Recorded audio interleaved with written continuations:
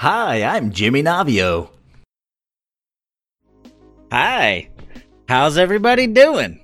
Welcome to another episode of Hit the Bucket. My name is Jimmy Navio, and we have a great show in store for you guys tonight.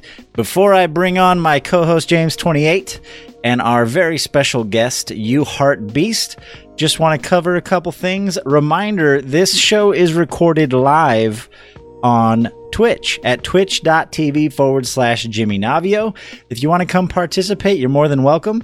I also like to put that disclaimer out there because if you're listening to this on iTunes or Google Play, Spotify, whatever platform you're listening on, there are times where we shout out to chat or we answer a question randomly out of the blue. That's why. This is happening live on Twitch. So stop by, say hi. And also, make sure you go check out the YouTube channel. Just go on YouTube and search for Hit the Bucket Podcast. We edit these episodes and we upload them there for you guys to watch if you're unable to watch them live as well. So we're all over the place. In fact, we recently got listed on Google, which I'm super excited about. If you go Google Hit the Bucket Podcast, we'll pop right up. So go check it out. Our guest today, like I mentioned, his name is You Heart Beast. He's fairly new to Twitch, but he's been around for quite a while. He has a YouTube channel where he creates both game dev and pixel art kind of tutorial videos. James has known about him for many moons, and in fact, James invited him to come be on the show with us. So I'm super excited to have him with us. We're going to get to know him a little better, and later on, we have some hot, fresh Chiefs beef for you guys. So let's go ahead and bring them on, and I'll switch over to our view here if you guys want to unmute yourselves. Hi. Hey, how's it going? So real quick, James, before we get any further, why don't you explain to us how you discovered You Heart Beast and how long you have known about him? How long has he been on your radar? All right, well, let's see. I was a young lad in middle school, and like all boys my age, we were like, I want to learn how to make video games. So at the time, I used the tools I had available to me, YouTube. Go on YouTube, Google, Game Maker tutorial, because that was the program that I knew and that I had available to me. They had a demo version. So I Google, and I actually found the guy that I first saw tutorials from, Mr. Fancy Penguins. He doesn't upload anymore, but he was the first guy. And then later on, around 4 years ago, is when I discovered Heartbeast tutorial on how to make an RTS, because that was the thing I wanted to do. But it also turned out making an RTS in Game Maker was a really poor decision. It's not the best engine to do that type of thing in. But it was a trial and error. Dip my toes in the world of game dev, and been following him ever since. Nice. Yeah, it's funny because when I went back to school for computer science, my first year, there's obviously it gets weeded out real quick. That first year, there's so many people in the program that are like, I play video games and I like playing video games, so I want to make video games. And you're like, they're not the same. Like, programming is completely different than your passion for video games. And that first year, a lot of people get weeded out because it's tedious and it's not easy. And there's a lot of, there's coding, there's design, there's so much that goes into it. So I'm really excited to get kind of your perspective on it. What can I call you for short? Should I call you Heart? Should I call you Beast? Ben. Yeah, just Ben works great. We're going to use the real name. We usually stick to people's screen names. So I might call you Beast, and I apologize, but I'll try and call you Ben. Okay, that's fine. All right. So Ben, how long have you been doing game dev? So I started at a similar age, actually, when I was about 15. I don't remember whether I looked it up online or something. I was taking a computer-aided drafting class at my high school, and I was caught up on it was a very, I really liked the class actually, because it was very, you just had assignments that you had to get done, like projects that you had to get done by the end of the year. Okay. So I'd already done all the projects, and it wasn't the end of the year yet. So I was guaranteed an A at this point. So I was just sitting in the class trying to figure out something to do. And I ended up searching Game Maker or making games and found Game Maker. And at the time, I think it was Game Maker 5. So it was a long time ago. And that's what got me started. And I didn't know anything about programming. So I kind of had to learn that as I went, but I discovered some of the different online communities that were active at the time, really active, like the Game Maker community and stuff like that. And I was able to kind of figure stuff out as I went along. So back then, like that's before, I mean, was it just like message boards, forums, IRC channels? Like what were you, where'd you find those resources back then? It was forums mainly. There was an official Game Maker forums called the Game Maker community.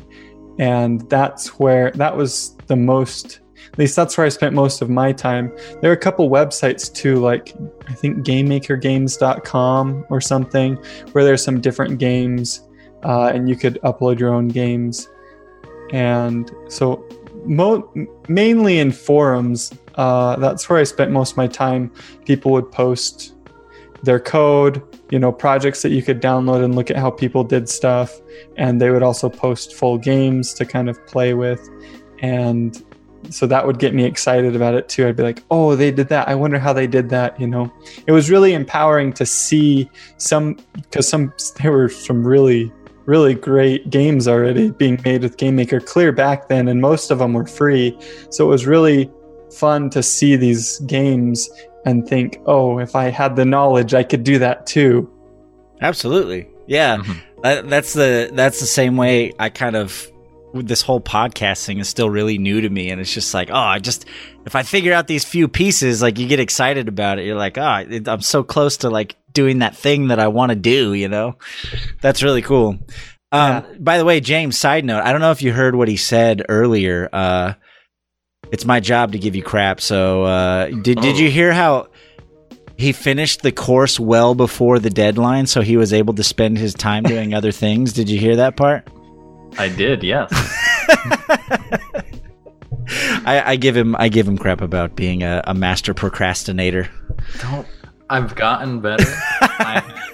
I had 3 assignments due tomorrow.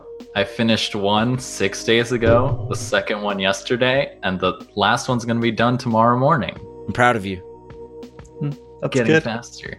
I'm a procrastinator too. I just really liked that class. In high school, I thought I was going to be a computer-aided or a computer. I thought I was going to be a draftsman, but with computers. I'm not sure what that's called now. I wanted to go into mechanical engineering and build car parts in 3D and stuff. That's what I wanted to do in high school. So the class was like the exception to the rule, because most of the time I kind of procrastinate too, I think, with stuff like that. School anyways. Right. Yeah. So did you, what did you go to school for? Did you go to college? Did you finish a degree in something? What'd you do? Yeah, so I didn't actually ever finish my bachelor's. I do have an associate's degree, and I went into computer science. Okay.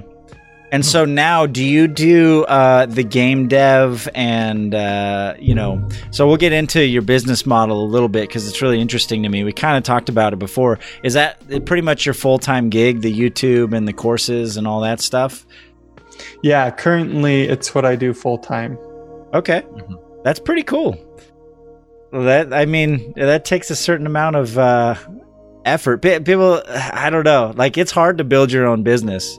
So it's always I admire that, people who can stick with it, and you got to build a clientele, you got to build your brand, there's so many things that go into I feel like owning your own business, like you probably never sleep. You're always thinking about what can I do? Like, oh, I got to get another video out. I got to get I know you're working on a game right now too, right? Yeah. I'm working on a game right now called End Hall. It's a little turn-based. It's kind of like what if chess were a roguelike. Each new board that you see in sequence has its own kind of unique solutions, and there's multiple ways you could solve it. But I definitely agree that doing your own business, like working from home, even, I think just whenever you're home, you're working is what it feels like. And so that can be exhausting. Sometimes I have to try and work hard to separate work hours with actually I'm at home hours and stuff like that. Yeah. Have like a special room. Like when I walk into this room, it's business. Yeah. That would be hard. It's hard not to be in go mode all the time. But the opposite's probably also true. Like when you're not going into an office and answering to a boss or anything, there's probably times where it's easy to just be like, I could do it later. Like you got to be really self-motivated. I tried doing online school and I couldn't do it. Like I was not self-motivated enough. Lady Navio, on the other hand, finished an online degree at the same school that I tried to go to, and she actually did it. So I don't know. It takes a certain level of like, I have mad respect for people that can do that. I definitely feel like my business kind of has maybe a tide to it is a way to put it. Like sometimes there are times where I work crazy hours and then sometimes it slows down a little bit and it's a little bit slower. I try and have like a minimum something that I do every single day. Sure. Like small tasks that I do every single day as like a minimum, so that even if I have times where I'm not working as crazy, that it's like I'm still going to make progress during those times and I'm not just not doing anything. And that seems to help. And I don't do anything super crazy. I'm not working like 80, 100-hour weeks or anything. I'm careful not to do that kind of stuff. But burnout. Yeah, burnout. I'm careful to avoid burnout, but there are definitely times where I work more hours and times where I work less, and it kind of fluctuates. Yeah, because that's kind of why I have this problem procrastinating. Since I do all my work in my room, it's really hard for me to differentiate like study mode from just video game mode, because it all happens in the same place. You get what I mean? Yeah. It's really hard because I know some people that work from home, they have like two separate rooms. One is just for work, the other one for gaming or leisure activities, because of that mindset going into it.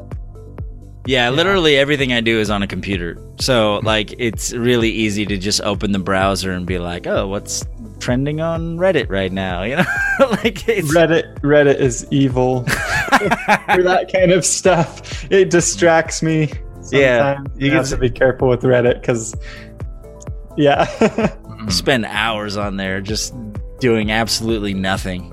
I am no better or smarter. I mean, I learned about some random dude who got bit by a snake, but other than that, this was probably a complete waste of my time. Yeah, it's a bunch of today I learned. And you're like, but does it actually help me to know that, know? There is the only time Go ahead. I felt like I was learning was when I would peruse the Game Maker subreddit a lot. And be like, oh, what kind of questions are people asking? Like, what can I take from here? And then a lot of it is like, what kind of question is this? Like, what?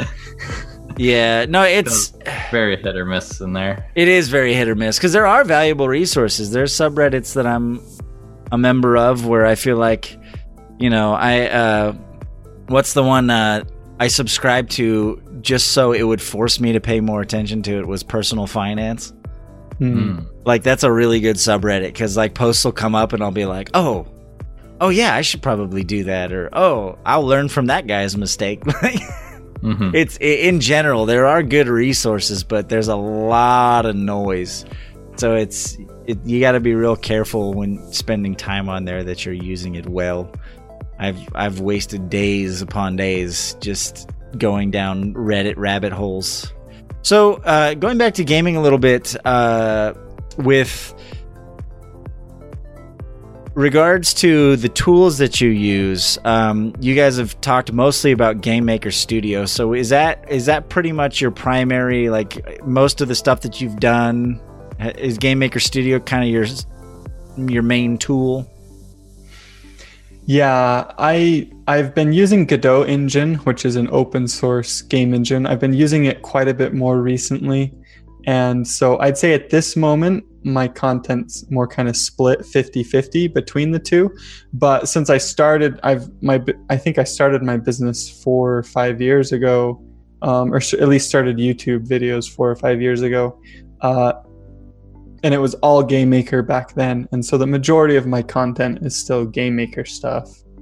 Why the switch to Godot? Is there any... I feel like Game Maker is it's a tool for specific problems, I think, and it's really good at those specific problems. So there are certain kinds of games that probably, if you should just use Game Maker for them because it's going to be so good at those kinds of games. But I've been exploring other types of games recently, and Game Maker can do those kinds of games. It lacks some of the tools that I would like, and so Godot Engine tends to have those. And technically, some of the stuff that Game Maker's good at, Godot is a little bit slower at, and some of the stuff that Godot is good at, Game Maker's a little bit slower at. So it's just nice to have two kind of engines, two tools under my belt that I can pick the engine that's going to work best for the project that I'm working on at the moment. Right, it's kind of the right tool for the right job type thing. Mhm. Yeah, exactly. So with that in mind, I'm gonna give you a chance to be brutally honest. Why is Game Maker Studio trash? Why is Game Maker Studio trash? If there was like there was like one or a couple things that like every time you use it you're like, why the hell does this happen? Or like is there something that like, is there like that pet peeve every time you use it? Why is it trash? I want to know. Oh, let's see. Well, I'm using Game Maker Studio 2, and my biggest pet peeve with it at the moment is workspaces. They introduced a new workspace system. Previously, they used Windows, and now they have workspaces. And it's kind of like workspaces are kind of like a personal preference thing. Some people really like them and other people don't really like them, and I'm the kind of person that doesn't really like them. Maybe I'm just too used to how it was before, and I still haven't quite shifted over to the new system. But workspaces, it feels like it's slowing me down a little bit, is the best way to put it. I'm trying to make something and the workspace system slows me down, but I could just be bad at it too. Mm-hmm. Like you're just inexperienced with the new system, like you said. Yeah, like or the old system is tainting the way I use the new system. You know what I mean? Mm-hmm. Like if I'd come into it fresh and figured out how to use workspaces in a really quick way and stuff. But I mean, it lays everything out visually. Like, you've got this big workspace and you have things in certain spaces, but I don't tend to remember where stuff is. So I find I just search for everything anyways when I need to access it, instead of actually, navigating the workspace to find it. Sure. Mm-hmm. So it was a pretty significant change that they kind of just like forced upon the new version, and they're like, everyone's using workspaces now. Yeah, I mean, there are ways to kind of work around workspaces, but it's still not quite the same as it was before. So technically, you don't have to use the workspaces, because you can kind of just search for everything, and that's kind of what I do. But yeah, it was definitely a little bit of a shock for me when they introduced it. Mm-hmm. Cool. That's interesting. I don't know if it's the same type of thing. I use workspaces for, most software development tools. They have the idea of workspaces where it kind of saves all your settings and where everything is and all that stuff. Is it that type of thing? It's more like a giant whiteboard with sticky notes on it. Oh, okay. Yeah, that's a little different. And so each sticky note is like an object in your game or a sprite or some resource. And so like you can zoom out and zoom in and scroll around and navigate the workspace.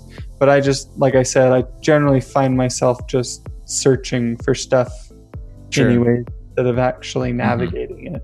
So you also, besides game dev, you also do, I watched quite a few of your clips, and a lot of your clips are just you like zoomed in on a little box and you're like designing pixel art. Like you're just drawing pixel by pixel, making a dragon or making a wizard or whatever. So you do quite a bit of work with just 8-bit like pixel design and sprites and things like that. Was that just a result of you wanting to do everything yourself, or just kind of how did that come about? Because there's game dev and then there's graphic design, and they're kind of sometimes they're two separate things, but it seems like you do a little bit of everything. Mm-hmm. Yeah, I think I was actually talking with my wife about this a little bit, but I think I tend to, as a person, I tend to like, have you ever heard of the 80-20 rule? I'm vaguely familiar with it, but you can explain it. I think so, yeah. Yeah. So like 20% of the effort gives you 80% of the payoff. And then the last 20% of the payoff takes 80% of the work. Right? Like, so you can make a lot of progress in the first 20% of your learning, your effort. And my personality, I feel like I tend to enjoy doing that first 20% in a lot of different areas. I'm the exact same way. I know exactly what you're saying.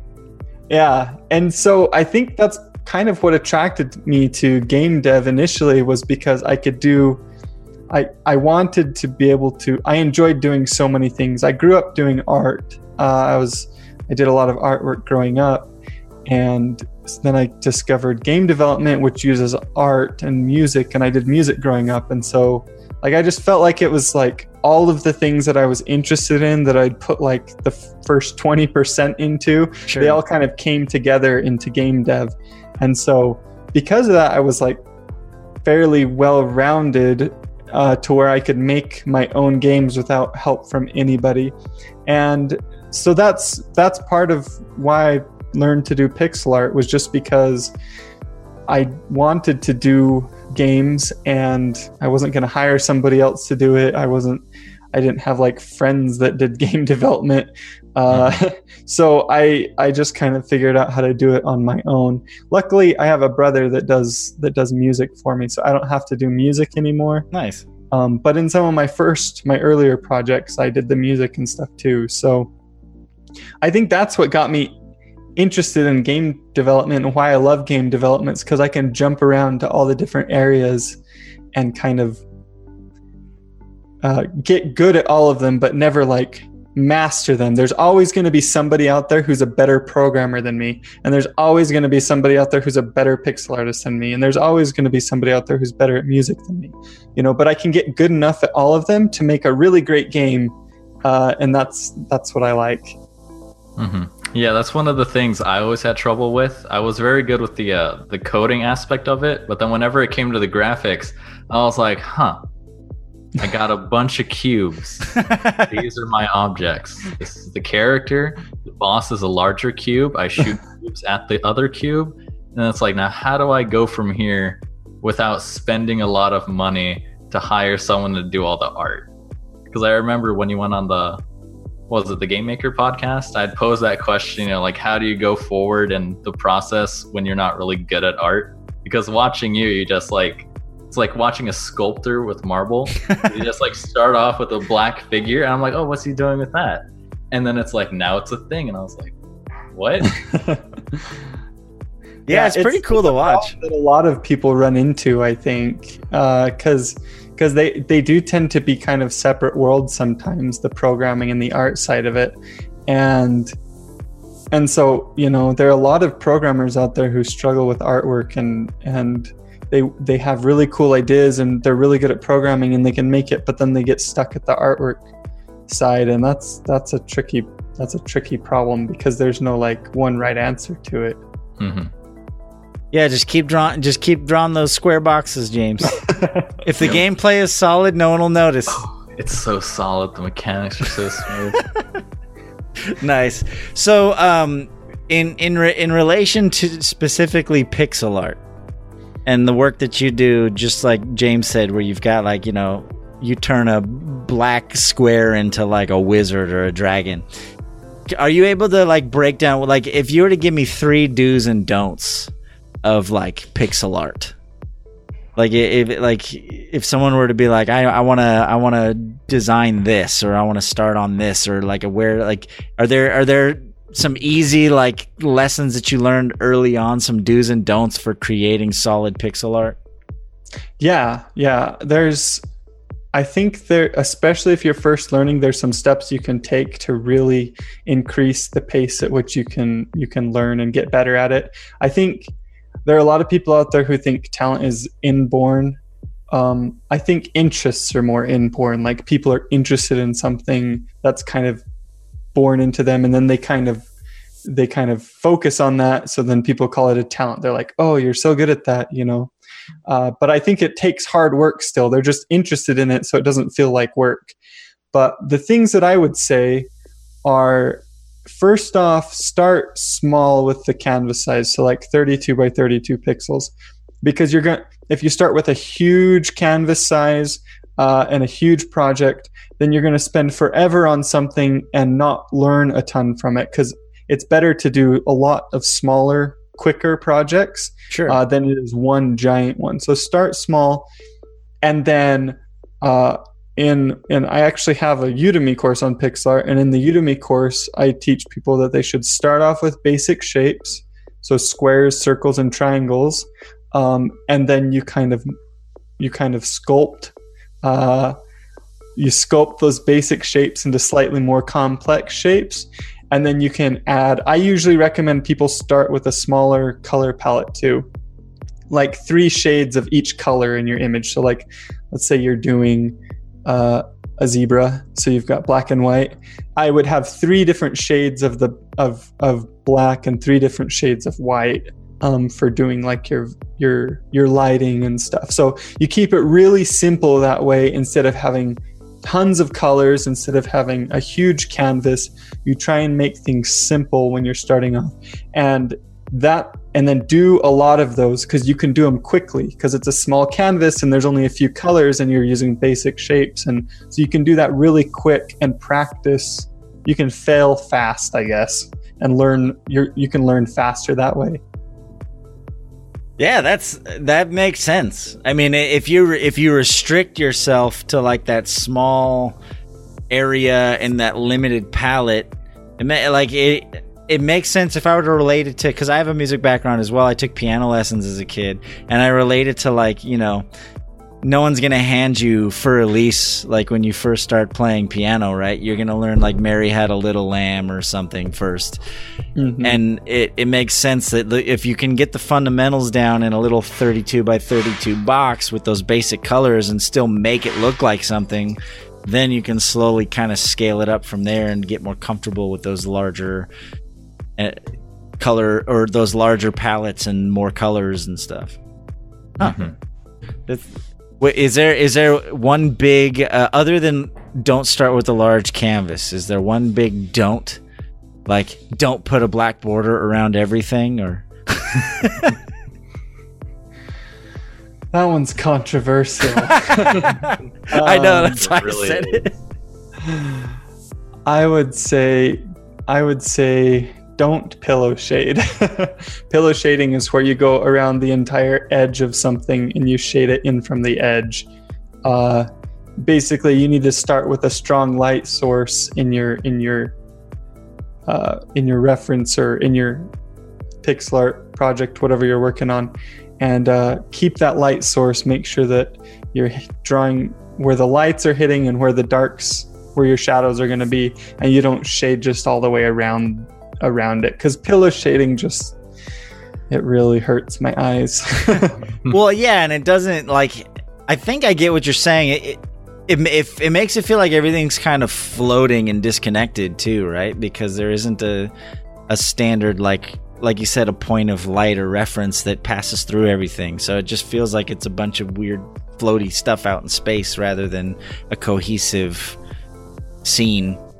Yeah, it loses the shape. Everything turns into a pillow. That's probably why they call it pillow shading, because you don't have the shape that's there. When you're doing your highlights and your shadows, you're trying to show the shape of the object in 3D space. And if you just pillow shade it, it makes it look like a giant pillow. whatever shape it was before, it's now a pillow. So, because, I kind of dealt with this a little bit, like I said, when I went to school for software development, and, there's obviously people who are aspiring to go into game development. What would you think some of the biggest misconceptions about game development are?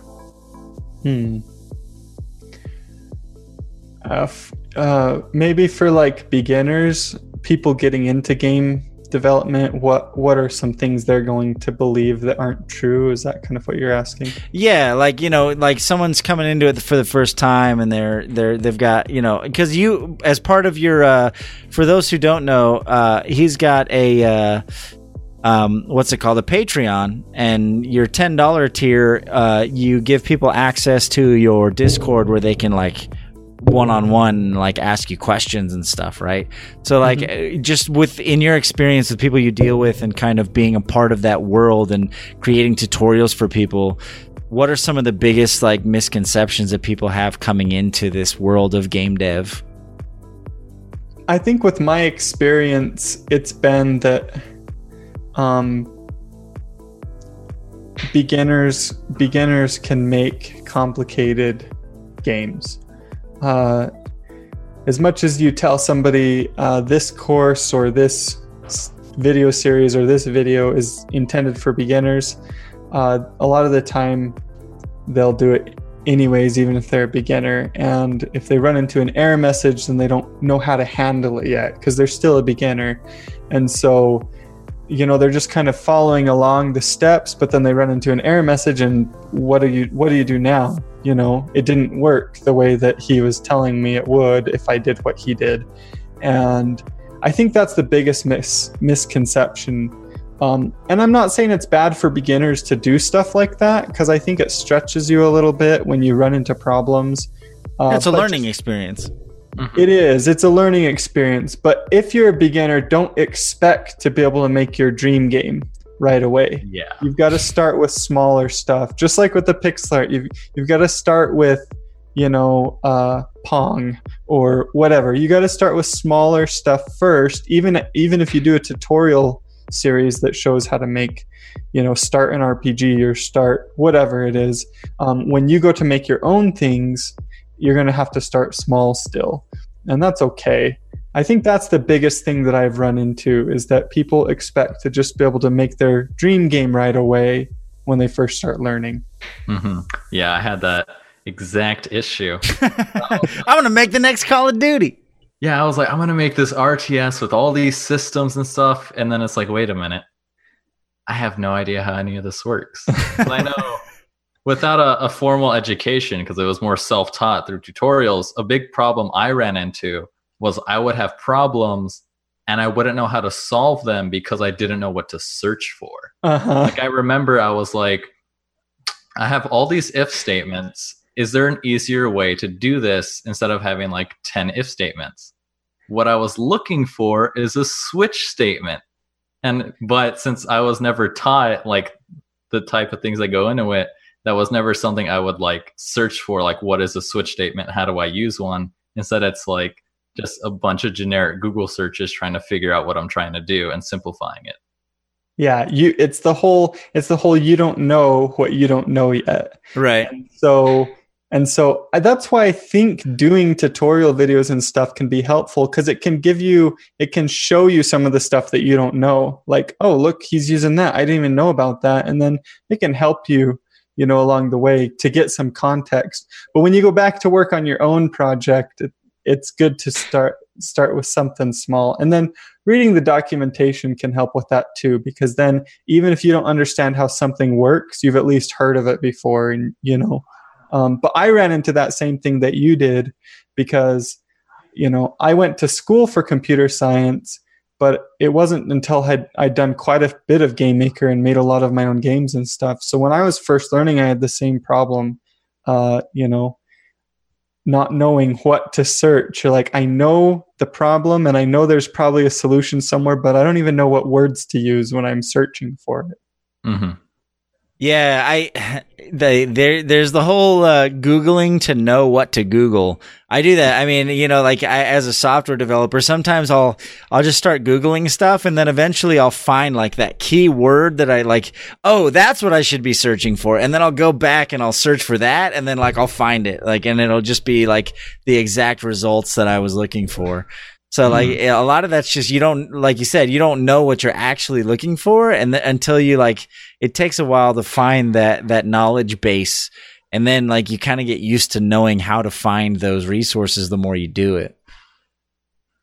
I had a question that Mashif put in the Discord. He said, "What was the first game you made?"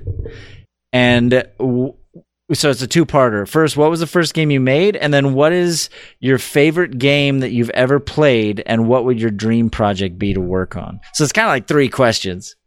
Yeah. So the first one, what was the first game you made? The first game I made was a box that moved around on the screen when I moved the arrow keys, if that counts as a game. If you count like a released game that I put out somewhere online, it was kind of like a space shooting game, similar to like Centipede or something, where the enemies would come down from the top of the screen and you would move from side to side at the bottom and shoot lasers at them. That was a really good first game. Game Maker's really good at those kinds of games because it doesn't have complex collisions. It's just like, oh, if the laser hits you, then it explodes. Like it's a lot easier than trying to destroy. Yeah, instance destroy. That's it. You don't have to worry about like, if your character's partway inside of the wall, then you have to move them out or move them towards it. It's a lot easier. So that was the first game I made. I don't even remember what it's called. The first game that I made that I'm kind of known for was called Deep Magic, and is this little wizard game, and you can still find it on Game Jolt. Ooh, Game Jolt. So everyone go to Game Jolt and look up Deep Magic. Yeah, and I made that one when I was 16, I think, and it did fairly well. Like it got... for the old Game Maker users out there, when Yo-Yo Games had their sandbox website that you could upload games to. I remember that. It ended up getting like a staff pick and like 26,000 plays and stuff on the website. So nice. That's kind of the first game. And I ended up putting the source code out for free too. So that's part of the other reason why I was known for it, because people could just look at the code, and that was appealing to a lot of people. So my dream project, that's hard to say. End Hall. End Hall was intended to be a prototype. My dream project, that kind of. I was thinking Grain War. That's it. Oh, Grain War. Yeah, that's the thing. Is my dream project? It kind of changes. So I have kind of a secret project that I'm scoping out right now. I haven't actually technically started working on it yet. You heard it here first. It's my current dream project. He also asked what my favorite game was, right? He said, what is your favorite game that you've ever played? My favorite game that I've ever played, Super Smash Brothers. Wow. I wasn't expecting that. Any of them. Yeah. They're all my favorite. I like them all. Super Smash Brothers is what got me interested in games. The same cousin, I think we were talking about that before the podcast, but yeah, one of my friends growing up, he was the one that introduced me to Super Smash Brothers, and I still play it all the time. So you should make your own better version of it.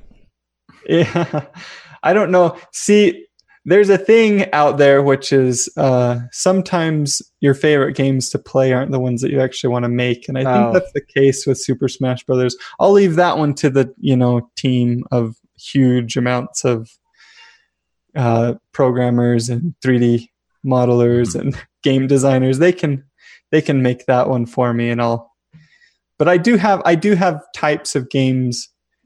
Like Pokemon, for example. I loved Pokemon growing up, and I'd love to make a game that is influenced by it. It'd be significantly different from what Pokemon actually is, but something that kind of, turn-based with creatures and something like that I'd really like to make. Perfect. James, you have any other questions, or can we Yeah, because someone in chat actually posed a very, what I think is a good question, because you, Ben, you do a lot of the stuff solo, and I think you said your brother does a lot of the music. Mm-hmm. So it's this idea of, at what level of like projects do you think are too large for one person to do alone? Because there's stuff like Stardew Valley, which took him how long? Like 3 years just by himself working away at it, and it's a great thing. But then at what level do you think you should really like have a team of people that know what they're doing compared to just like doing it all yourself? Right. That's definitely a tricky question. Mm-hmm. Basically, it sounds like they want to know, I don't know if maybe do they have a project that they're working on? I wonder. I think it's different to each project and your goals with the project.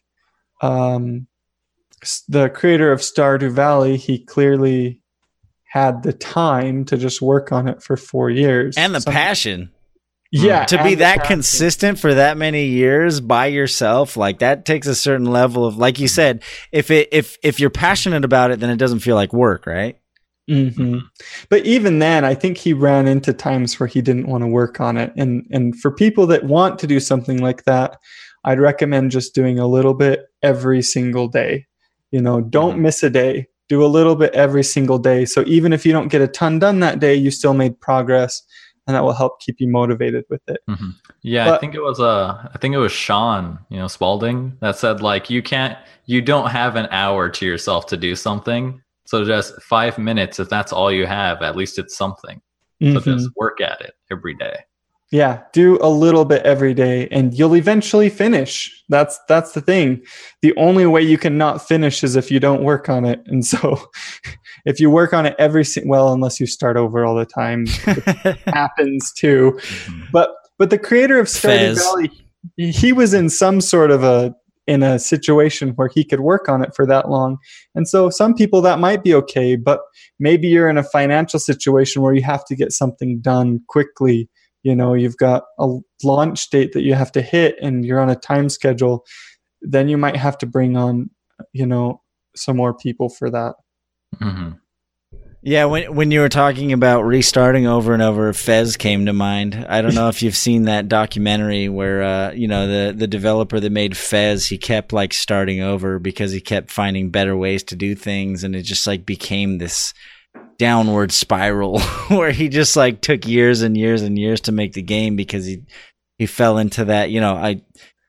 I always refer to it as analysis paralysis, where like you just find yourself constantly analyzing, and I could make this better, or I need to go back and fix that, rather than just like, like you said, making incremental progress and moving forward. You keep overanalyzing and overemphasizing things that you could probably come back and do later, but you just can't get past them in your brain. That's a hard challenge for some people.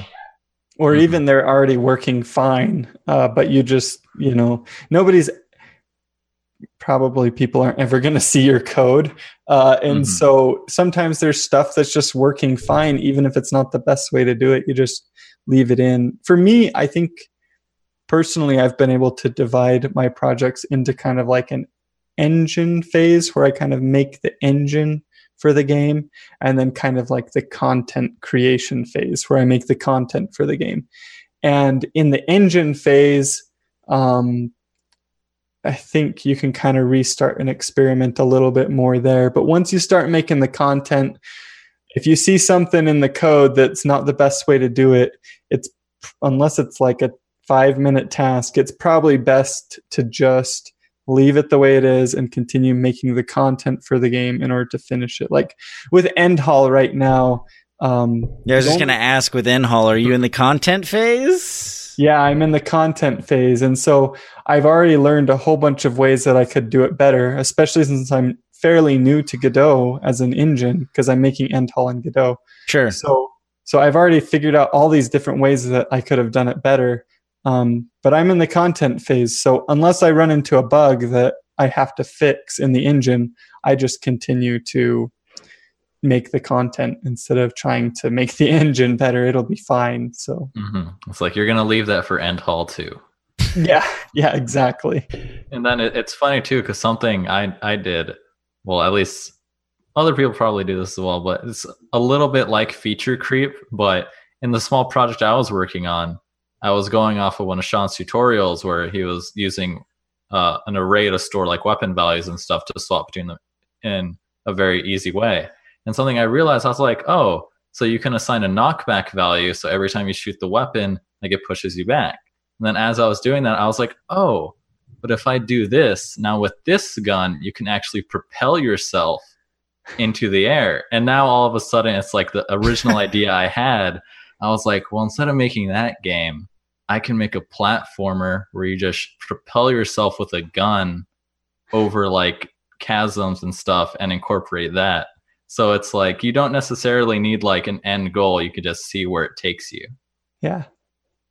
Yeah, and I've experienced that with End Hall. Like the original game that I was trying to make, it's changed and over the process of making it. And I think that's a good thing. You start off with an idea, and as you continue to work on it and develop it out, you start to because in your head it's always perfect because you haven't run into any of the problems yet with the design. And so when you start to get it down in tangible form, that's when you start to see the problems.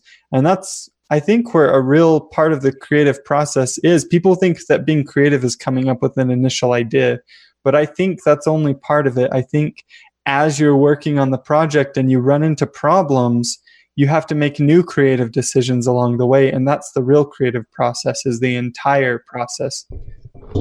Well, yeah, and then there's that joke, just in development in general of like, it's not a bug, it's a feature, like, like you come across a problem and you're like, oh, this is actually kind of cool. How can I like utilize this? Like you said, it spawns new ideas sometimes. So you're like, oh, that wasn't my intention, but it's kind of cool. I'm going to use that like in creative new ways. You never know. Like you find those fun little, like, something you would have never discovered unless it was that specific problem and that specific game and that specific instance. And then you discover a whole new like mechanic or whatever. And just like, oh, this is cool. Let's see where we can take it. Yeah. That's awesome. So, and this doesn't have to be related to game dev. We're going to get into some of these kind of quick fire questions. This can be from your personal life. It can be from anything you want. What sound or noise do you love? What sound or noise do I love? And it can be, well, actually, let's go both ways. What sound or noise triggers you? Like that takes you to like, it triggers a memory, or is there like a game from a sound from a game, or a sound from your life, or a song or a chord or something that like, as soon as you hear it, it just like takes you back to that moment in time? That announcer guy from the start of Super Smash Brothers for 64, the Nintendo 64. Yeah. When he yells Super Smash Brothers, that. And paint a picture for us. Where does it take you? Takes me to my friend's house, and we were up in his loft and we played Super Smash Brothers like all morning. It was like 6 hours or something, and just played it and played it and played it. And I was terrible at it and he was good at it, but I just kept playing it, and that was a good time. Yeah. That's awesome. All right. So we are going to mention this. This is not a major part of the podcast. Okay. But Ben, you are Mormon and you served a mission in Brazil. Mm-hmm. I also served a mission in Brazil, as many of my regular viewers and fans know. So we both speak Portuguese, and you are still currently Mormon. But that being said, I'm still going to ask you this question, and you're allowed to give a Mormon answer, because I know that Mormons have their preferred words. What's your favorite curse word? It can be frick or fetch or whatever you guys. So, as in, which one do I like the most? It's up to you. Whatever the most. Whatever you. Oh, probably hell.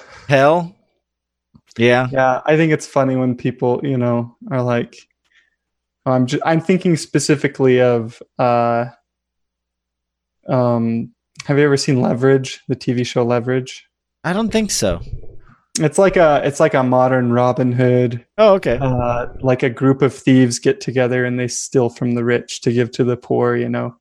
But there's a character in it who's like the computer genius in it, and he's just always like, hell no.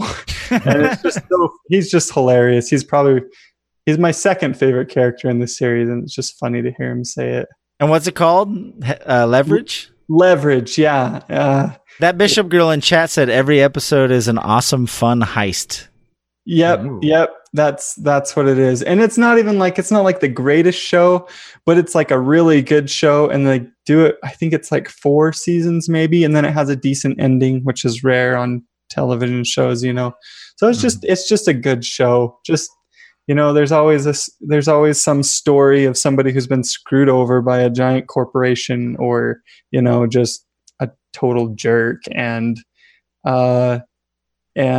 they kind of do this big heist and con the guy to get the person their money back, and it's always fun. It's good fun. By the way, that Bishop girl is really big into like narrative stuff, and like that, so like you can tell she's geeking out right now. She's talking about strong archetypes and characters and stuff. Oh yeah. That's her jam. So next on the list, so let's say you woke up tomorrow and you had whatever skill set was perfect for whatever job. Is there any profession other than your current one that, like, boom, tomorrow you wake up and you're just like a pro at it? Is there something that you would... That's an interesting question. I've never thought about that before. Like skydiver. It doesn't matter. Like if there's just like, boom, you're like, you woke up and you're good at it, and that's what you do for a living. I don't think there's one. So does it have to be outside of my current profession? Well, that's kind of the idea, but no. I mean, maybe you do what you love. But if there was something like, maybe what's in close second? Is there something else that you're close second? Professional author. Ooh, there you go. Author. That would be cool. I'd love to write like novels, science fiction, fantasy. I'm a big reader, and I'd love to be like. And maybe one day, I have a bucket list item on my bucket list. I want to write a book and get it published. I mean, I've written a book before and self-published it, but it was my Game Maker book and stuff. I mean, a novel. I want to write a novel and get it published through a publisher. I think that's my close second. It's a good one. Mm-hmm. That you just like, once again, you triggered that Bishop girl. She's like, do it. I will one day. I will write a novel, and I'll try my best to get it published. That's pretty cool. Yeah, no, Lady Navio is also a big fiction reader. I read a lot too, but it's mostly nonfiction. But she's a huge fan of fiction. I feel bad sometimes because she reads all these books and she like wants to talk about it. And she just got a new job and she's got a book club, so now like she has a place to go and talk about her fiction books. I feel bad. I should probably get into more fiction. Mm-hmm. I switch off between the two. My wife reads a lot more than me, though. She's a very big reader. I'm like, oh, that sounds like a really good book. She'll like recommend books to me, and if it sounds like it's interesting to me, then I'll read it. And I tend to read books fast. I just don't read them consistently. So I'll go for a long time without reading anything fiction wise. Because I generally read fictions or nonfiction stuff all the time for my business and stuff. But I'll go a long time without reading fiction, and then she'll recommend something to me, and I'll read it in a week or something. Nice. She reads a lot. All right. So, you Heart Beast, I have a couple more questions, and then we will. We have a little segment called Jumbotron James after that, and then we'll take a short break. But this one, I'm always really interested to see what people have to say about it. So, what are you not very good at? Let's see. You don't gotta list them all. Just like what, like the first thing that pops into your mind, like I'm not good at blit. not very good at. I was saying earlier, I kind of do the whole 80-20 thing with everything. So there's a lot of stuff that I'm actually decent at, like not amazing at, but I'm decent at a lot of stuff. There's stuff that I don't like to do. So maybe that's stuff that I'm not very good at because I just don't realize that I'm not good at it because I don't do it. Hunting. Yeah. Probably one. I'm not a hunter myself. Yeah. I'm from Vernal, Utah. It's like rural Utah. And so my dad loves to hunt. A lot of my family loves to hunt. And I went hunting once and I was like, this is not really my thing. So Like, I'm the desk? probably, I feel like I could get good at it though if I enjoyed it. I know that I'm not good at it right now because I don't do it. Right. Mhm. Yeah, no, I'm the same way. I was born in Pocatello, Idaho, and I have 5 uncles who are avid hunters, and I have zero desire. I'm a California boy, so Mhm. I'm like, no, I like bunnies and deers and stuff. I don't want to shoot them. Why would I do that? Yeah, exactly. But it also sounds like you're good at starting things, but maybe not perfecting them. Yeah, Mhm. could say that because I've started a lot of stuff, but then I tend to find something else that I'm interested in. But it's the one thing that's broken the mold has been kind of like game development because I've been doing it for I think probably about 15 years now. And I've never stopped doing it. But it's kind of an exception because I can still kind of jump around. I can, get a little bit better at programming and I'm starting to get bored of that. So let's get a little bit better at pixel art. And so I don't know, maybe it's. But I think that also goes back to what you were saying about burnout though. Like that, like being within game development, you can jump between code and then designing some pixel art and then there's all those different things. Like when you get tired of one, you can just do the other and kind of bounce between the 3 or 4 different aspects of game development. That that makes sense. Yeah, but I'd say with other things too, I have run into that with I get bored of stuff and then I'm like, well, I've learned as much as I want to. I'm as good as I want to be. I don't want to be better now, so I'm just going to do something different. Yeah, I run into that same problem because I play a lot of games and then it's like, oh, well, I hit, like this tier in ranked.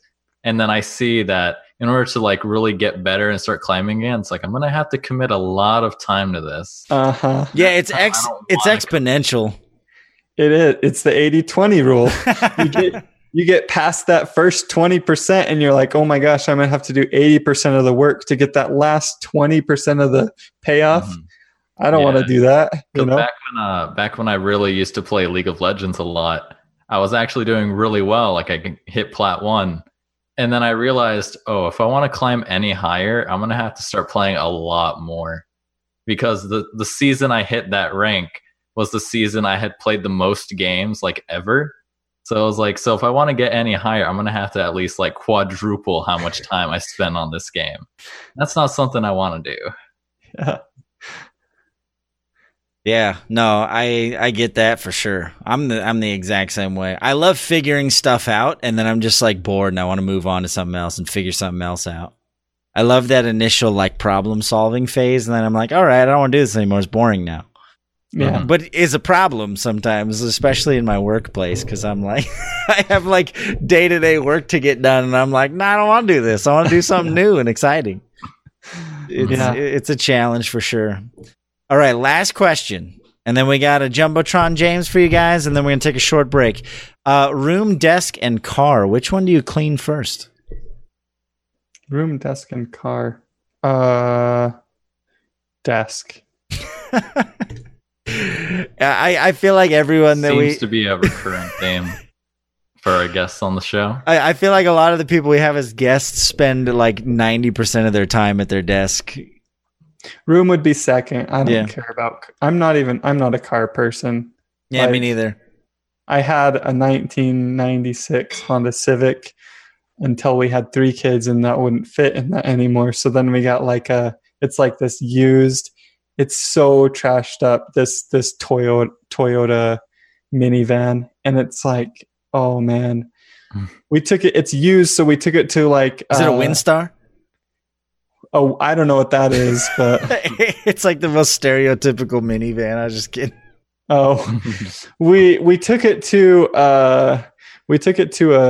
it was used, so we took it to a mechanic to make sure that it was all working, and he's like, have you guys looked at it? It's just like scratched up and stuff, but I don't care. We don't care. We're not car people. Yeah. But guess what? We didn't have to get we don't have a car payment, so that's what I care about right there. There you Especially go. It's like, does it move? That's all I care about. And I run my own business, so I don't want a car payment. Holy cow.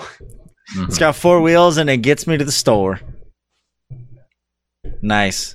All right, James, it is your time. We have one, I think, from Crab Control, unless one came in after the fact.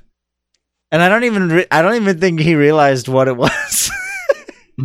But now you got to read it. For those who don't know, we have a segment called Jumbotron James where people can submit messages for James to read during the podcast. Oh, no. So we had a submission from Crab Control. And by the way, if anyone else wants to submit a Jumbotron James for future podcasts, you can do so. It can be an advertisement, a simple message, a proposal to your significant other, whatever you want to do, just throw it out there.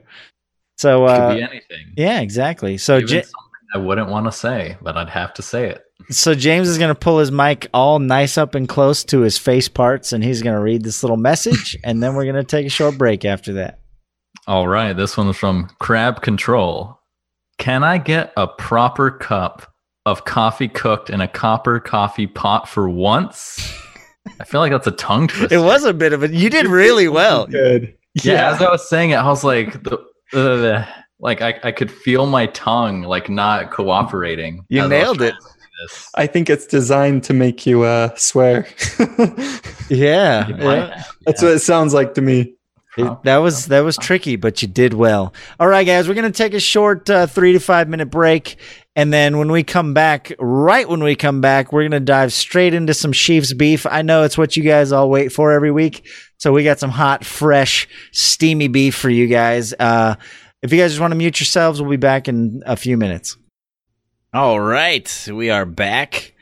We got some beef for you guys. We got some hot, fresh Chiefs beef. We're gonna serve it up right now. I'm gonna bring them back on. If you guys want to unmute yourselves, I'm gonna jump into my media view here so that we can all watch it together. Hold on, let me turn that off. Oh, wrong one. There we go. VLC was still on. Now we're doing it in the browser this time. Hopefully the levels are better now. Last week we had some audio issues, but I think it's all resolved. So if you guys are ready, usually we're all going to hit play on. We're going to do 1, 2, 3, go. So you'll hit play on go. Okay. You ready? Yep. All right. Let me turn off the music here, and we're going to go 1, 2, 3, go. Welcome everybody to another episode of Chiefs Beef. Here we barbecue the beefiest of beefs to see which beef is Chiefs beef. We're down here, JTRHNB, our Studio Network Complex headquarters, bringing you today's hot, spicy beef. Here's your man with the beef, Mashif. Welcome to the ring. I'm your host, Mashif, bringing you this week's hot and spicy beef. So we got two contenders going head-to-head today, and stick around to the end because we're going to find out which of the two is the beefiest. First beef is office birthday parties. You want to get a group of people together that couldn't give less of a fuck about something, gather everyone in your office to go celebrate Steve in accounting's birthday. That is a group of people that does not give a fuck. Now, we're going to sit here and pretend like going down to Vaughn's and grabbing the cheapest sheet cake you could find and bringing it back to the office and serving it in the break room is some sort of celebration. We'll go ahead and pretend that. It's not. A real party is getting some booze together, getting my friends together, getting some music. Let's hang out and have a good time. But can you do that at work? Fuck no. You can't do that shit at work. So at best, you got some shitty sheet cake, 5 minutes of reprieve from your actual job, And then you have the dreaded birthday song. Now, let's assume you get to sing the actual birthday song. Don't get me started on the replacement songs because that's even worse. But let's say happy birthday. You're all sitting around, you're singing the birthday song. It's awkward for everyone. A group, a room, a whole office of grown people singing happy birthday to another grown person is fucking mind-blowing to me. You're going to get all these people together, and they awkwardly have to stand there and, happy birthday to you. And then you might even be the poor unlucky bastard that's stuck being sung happy birthday to. Okay? It's awkward being the center of attention when you know everyone around you just wants to eat the cake and go back to work. So everyone's there just for the cake. No one really cares. And it's all low tier and low budget. The other thing is that some of the office managers have kind of gotten a little savvy on, hey, having a birthday for him, her, him, and her in this month is going to really take up a lot of time. So that 5 minutes that it would have spent on each one of those days where people are just going to go and sing happy birthday awkwardly and not do their job for a couple minutes, let's go ahead and push all that into one day so we can really tell people that we really don't give a fuck, but here's some cake. So what they do is they say, all the October babies, go ahead and gather around. We're going to sing you happy birthday, and then we're going to eat some cake, and then you're going to get the fuck back to work. So that's why the first beef of the week is office birthday party. Second beef is cake. What? Fuck cake. Cake is the lowest tier dessert. Cake is served 3 times in the year, and only 3 times. Nobody goes out of their way to eat fucking cake. You're going to eat it for a birthday, cake, like we said a second ago, for a wedding, or for a funeral. Now, at a birthday, you're probably stuck with some low-tier office shitty sheet cake like this. At a wedding, you probably got some pretty decent cake, True. But it's super expensive, and they charge to serve it by the slice.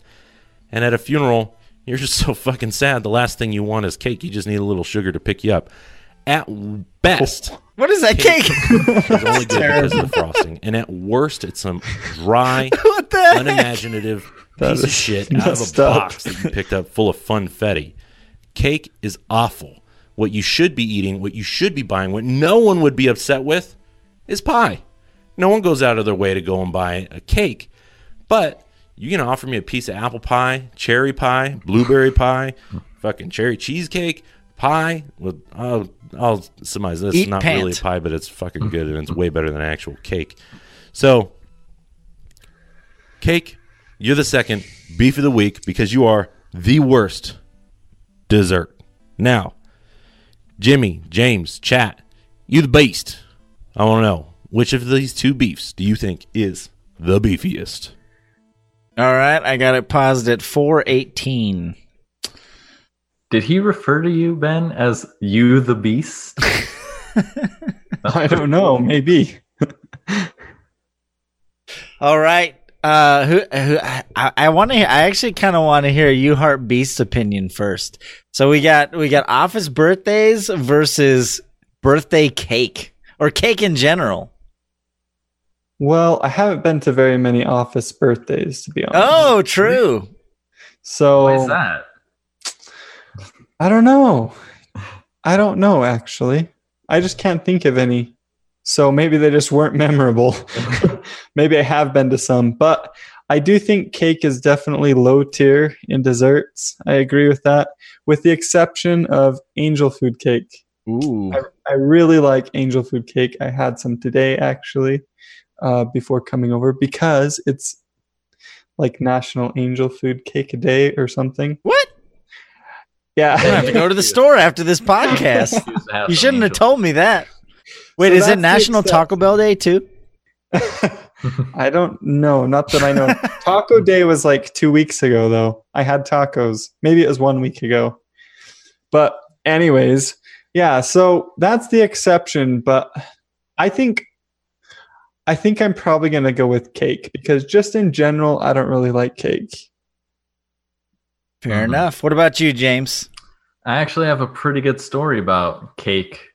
You see, ever since I had the ability to talk, the legend said that my first words were, let's not eat cake for my birthday. Because for as long as I can remember, I've never had a birthday cake because I'm a November child.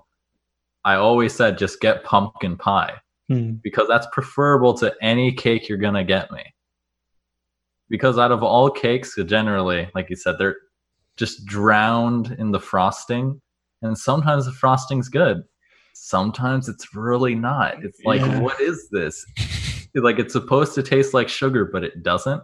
The only cake I really enjoy is, was it tres leches, which is it's a very moist cake.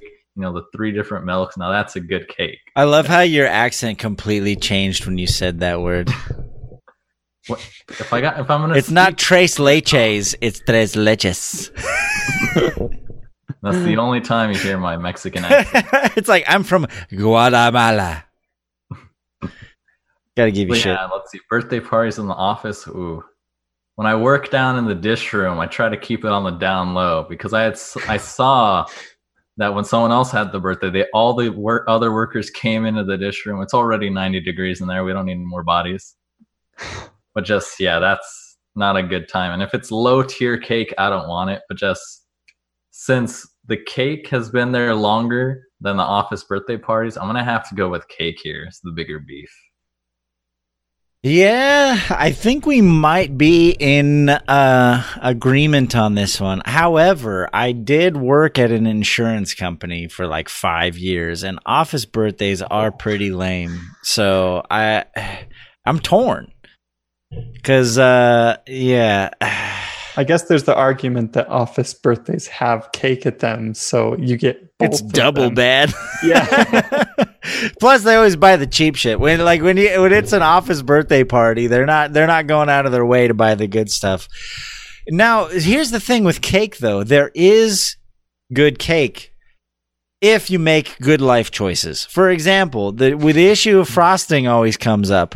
Lady Navio and I have universally agreed from day one of our relationship. I don't know if I'd be with her unless we agreed on this. There's no other frosting worth eating besides cream cheese frosting. If it doesn't have cream cheese frosting in it, I'm not eating that cake. Period. Cream cheese frosting is the best. It makes all the difference. Like, cream cheese frosting can make a decent cake a good cake, and a shitty cake an okay cake. Like, the frosting, like, that's a huge factor right there. Like, you got the right frosting on there, it's going to make a difference. Also, I like cupcakes. It's like, my problem with cake is it's so dense and in large quantities that it's like, unless you got a tall glass of milk, there's no reason to be eating a big ass slice of cake. Like, it's too much. It's too rich. It leaves your mouth dry, especially if it's got bad frosting on it. So, like, for me, I like a medium sized cupcake just with a tower of cream cheese frosting. Now we're talking about good cake. In fact, we've talked about, for our wedding coming up, maybe next year sometime, doing the whole, like, instead of doing a sheet of cake, doing like the cupcake type thing where it's like a tower of cupcakes with cream cheese frosting on them, or like that's the thing, is there is good cake, but you have to make good choices. So you just reminded me of something. So my wife loves brownies. So at our wedding, we did brownies. Ooh, now you're talking. But we were married on April 20th. 420? You had brownies on 420? Yes. Everyone brownies. Best Mormon wedding ever. She didn't have a clue. She's like, why are you laughing? Like, they're just. My brother, though, thought it was hilarious. 420, bro. Did anyone question the brownies? Not that I saw. Oh man, that's amazing. I thought you might appreciate that one. That's great. That's fantastic. You know, tell that story to your kids someday. But yeah, so I don't know. I might actually lean towards office birthdays. Apparently, Lady Navio loves office birthdays, but she's in HR. HR does everything over the top. Like, every time she has an office birthday, she sends me pictures. She like her entire desk is like decadently decorated with like streamers and glitter and like themed like decorations and all this stuff, because HR, like, you know, like they spare no expense, and they take good care of each other. So she has great experiences with office birthdays. If I were to say which one affects me more personally, it's probably bad cake. Because, it nobody likes bad cake. Stop feeding people bad cake. Somebody in chat was saying cheesecake counts as cake. I don't know about that. It's an entirely separate method. Like if you make the baked cheesecake, get that out of here. That's not real cheesecake. But it's like they're entirely different things. Yeah, I think cheesecake's closer to pie. But if you include cheesecake as cake, then I love cheesecake too. It's amazing. Mm-hmm. It's just so bad for you. So I might go with cake on this one, only because when I was in a call center for the insurance company, like office birthdays was an excuse not to take another phone call after 100 phone calls of some asshole who ran into the rear end of grandma. Mm-hmm. Like, don't ever work in auto claims. Anyone out there, I'm telling you right now, if you have the opportunity to work in a call center for auto claims, don't do it. Those office birthdays were like my breath of fresh air once in a blue moon. So I think I'm going to have to go with cake on this one. I think we're all in accord. However, if I were to predict which one is the bigger beef for Mashif, I might... He spoke with a lot of disdain about office birthdays. Mm-hmm. He had a photo in there that looked very much like it was a photo he took at his place of work, which I think is very telling. So we all agree cake is the bigger beef, but I am predicting that Mashif may go with office birthdays as the bigger beef. Me too. Mm-hmm. I think cake was an afterthought. By the way, I do have to give a shout out to Mashif, though. I don't know if you guys noticed in the middle of the screen there, it says happy birthday, Jimmy. My birthday is in 2 days. I'm turning 35. He even used the image that I made for my stream coming up. We're doing a marathon stream. We're going to start tomorrow night, and we're going to do like a 20-hour marathon stream. So thank you for recognizing that. That's probably why I picked these topics, actually. I just realized that. Anyway, so here we go. I'm at 418. So we'll do 1, 2, 3, go again, and then we'll hit play. So we all agree cake is the bigger beef, but I have a feeling Mashif may go with the other one. So we'll see what happens. Ready? 1, 2, 3, go. Welcome back. Let's figure out which is the biggest beef of the week, and it is cake. Ooh! The biggest beef of the week because on the high end, you're way too expensive for what you are, and on the low end, you are absolute horseshit. A good steady pie is better than a cake any day, and that's why cake, you're the biggest beef of the week. All right, there it is. We're wrong. No, well, I mean, we were right. Welcome, everybody. Our prediction was wrong. Yeah, the prediction was wrong. So while we're here, I'm just going to keep this up right here. Oh, look at that nice website. Yeah, it's amazing. Heartgamedev.com. This is the man right here. You Heart Beast, this is his website. If you have any interest whatsoever in getting into, Game Maker Studio, pixel art, any of that type of stuff, go check out his website. He also has courses on Udemy. He also has a YouTube channel with tons of free content, and he also recently started streaming on Twitch.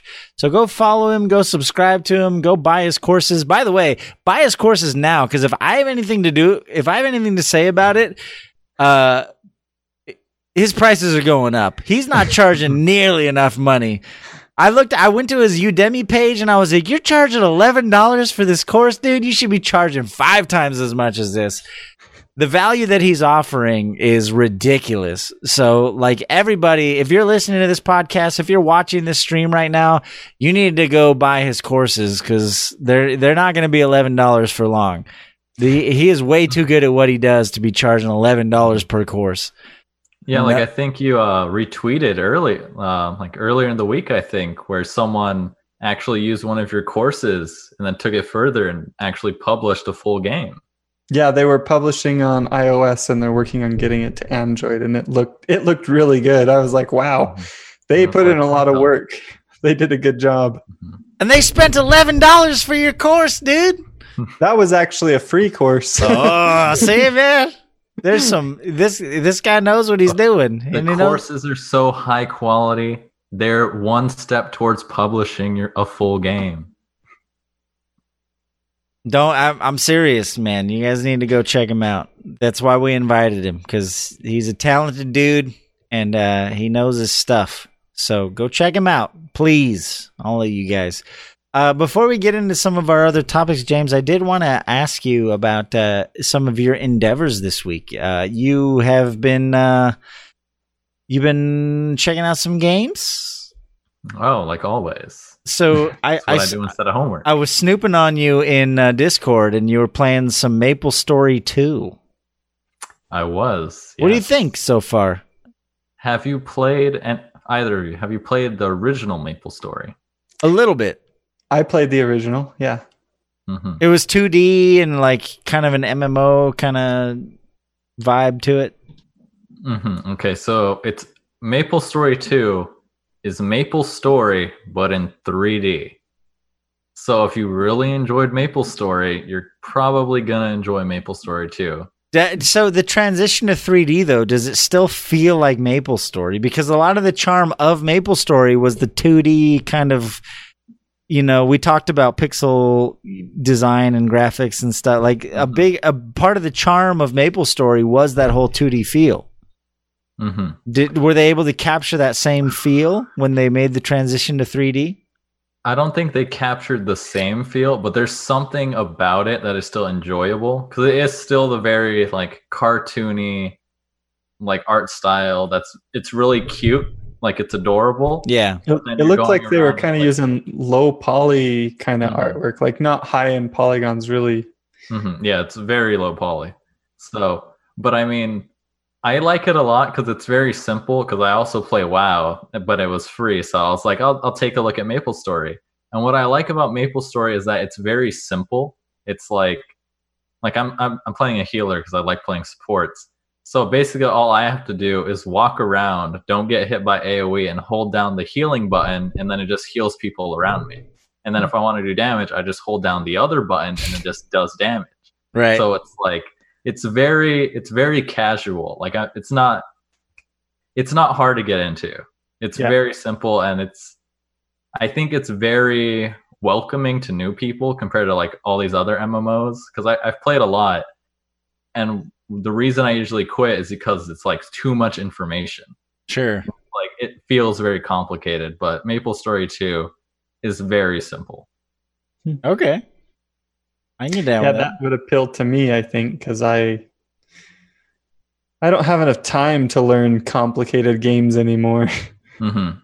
Like they have all the mechanics you'd expect from an MMO, but then when you just play it, it's just like, okay, so walk this way. Oh, my ally is kind of damaged. I'm gonna hit F to heal him, and hold F for like 5 seconds. Oh, I took some damage. Better keep holding F.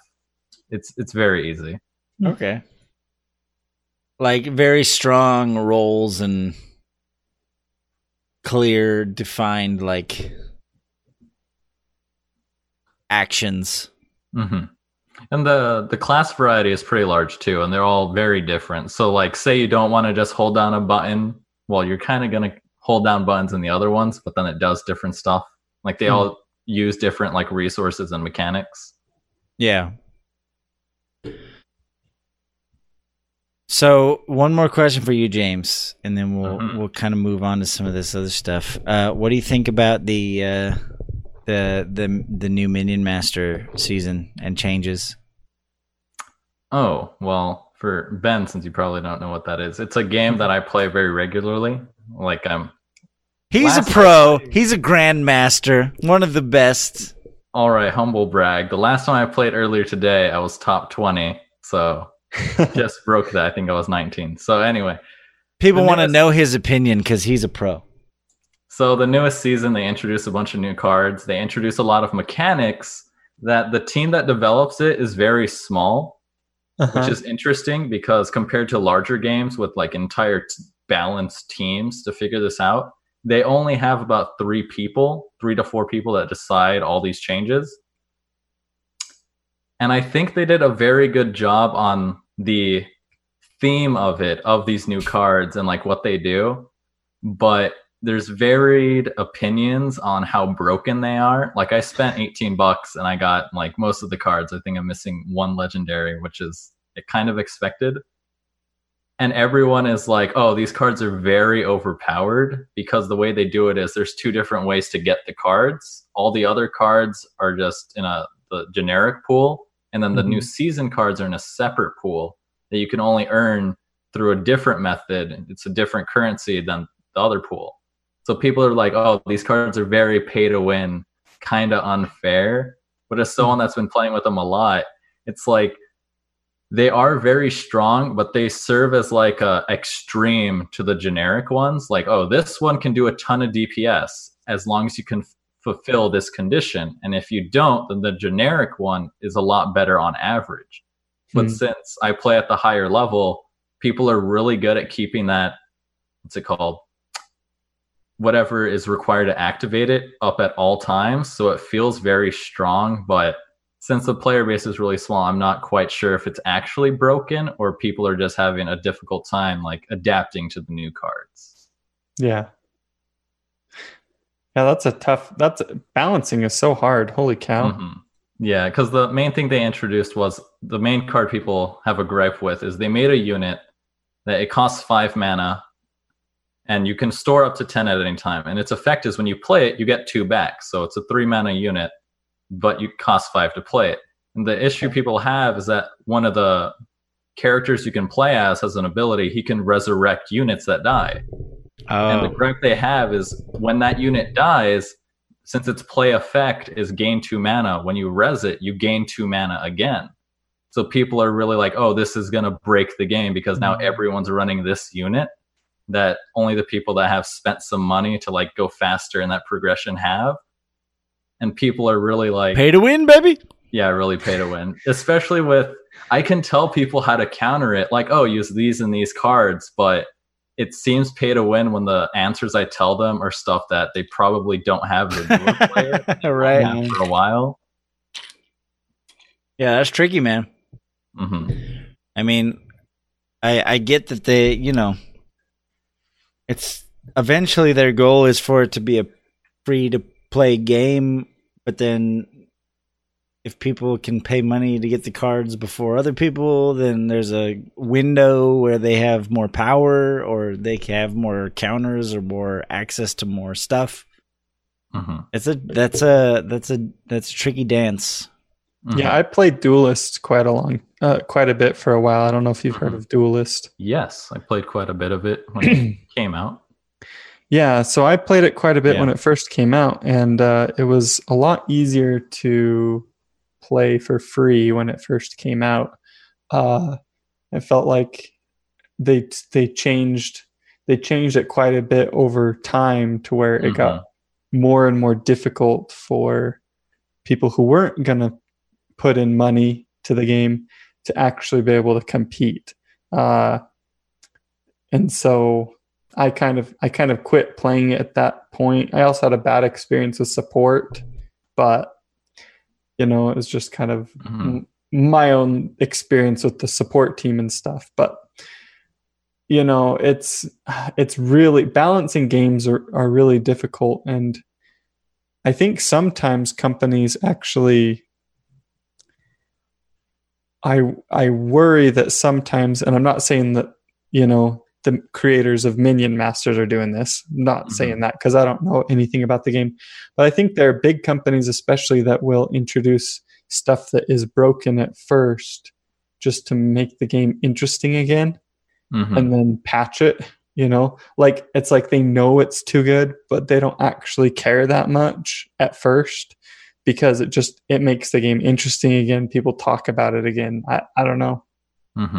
Yeah, because this is the 3rd season where they have been doing this card release. They release 8 cards of varying rarities, and people have said since this patch with the new cards that the past 2 season cards were very meh. Like people weren't really using them. So I feel some of that came into it because they have this idea that they don't want to sell power. Some of the best cards are like the commons that you get, not the legendaries. So this is kind of the first season where it's like, oh, these cards are actually really good. So if you spend a bit of money like on the season start to get a boost, now you have access to these really strong cards compared to everyone else. And the issue I find is like, who are they going to listen to? Because since I play at a higher level compared to everyone else, I understand like what might be broken, but what are possible counters like to that style of play. While newer players will see this and not have that knowledge or not have the card base to like actually fight against it. So it's like, who do we balance it towards? Like, do we balance it towards the top tier players or our new players? Yeah, and that's a really interesting question. I follow the Smash scene, the competitive Smash scene. I'm not a competitive Smash player, but I follow it. And Bayonetta in the newest Smash, not the one that's coming out in December, but the one for Wii U and stuff, the newest one, is pretty much obviously the best character in the game. Most people agree that she's the best character in the game. But she was paid DLC. So then it sounds very pay to win, Yeah. But at top level play, a lot of the best players out there, they've figured out how to counter her as a character. But, beginners, they can die at 0%. Bayonetta can just kill them right from the get-go, and there's nothing they can do about it because, well, they just don't know how to deal with it is the best way to put it. And so that's a hard thing to balance. How do the game developers balance that?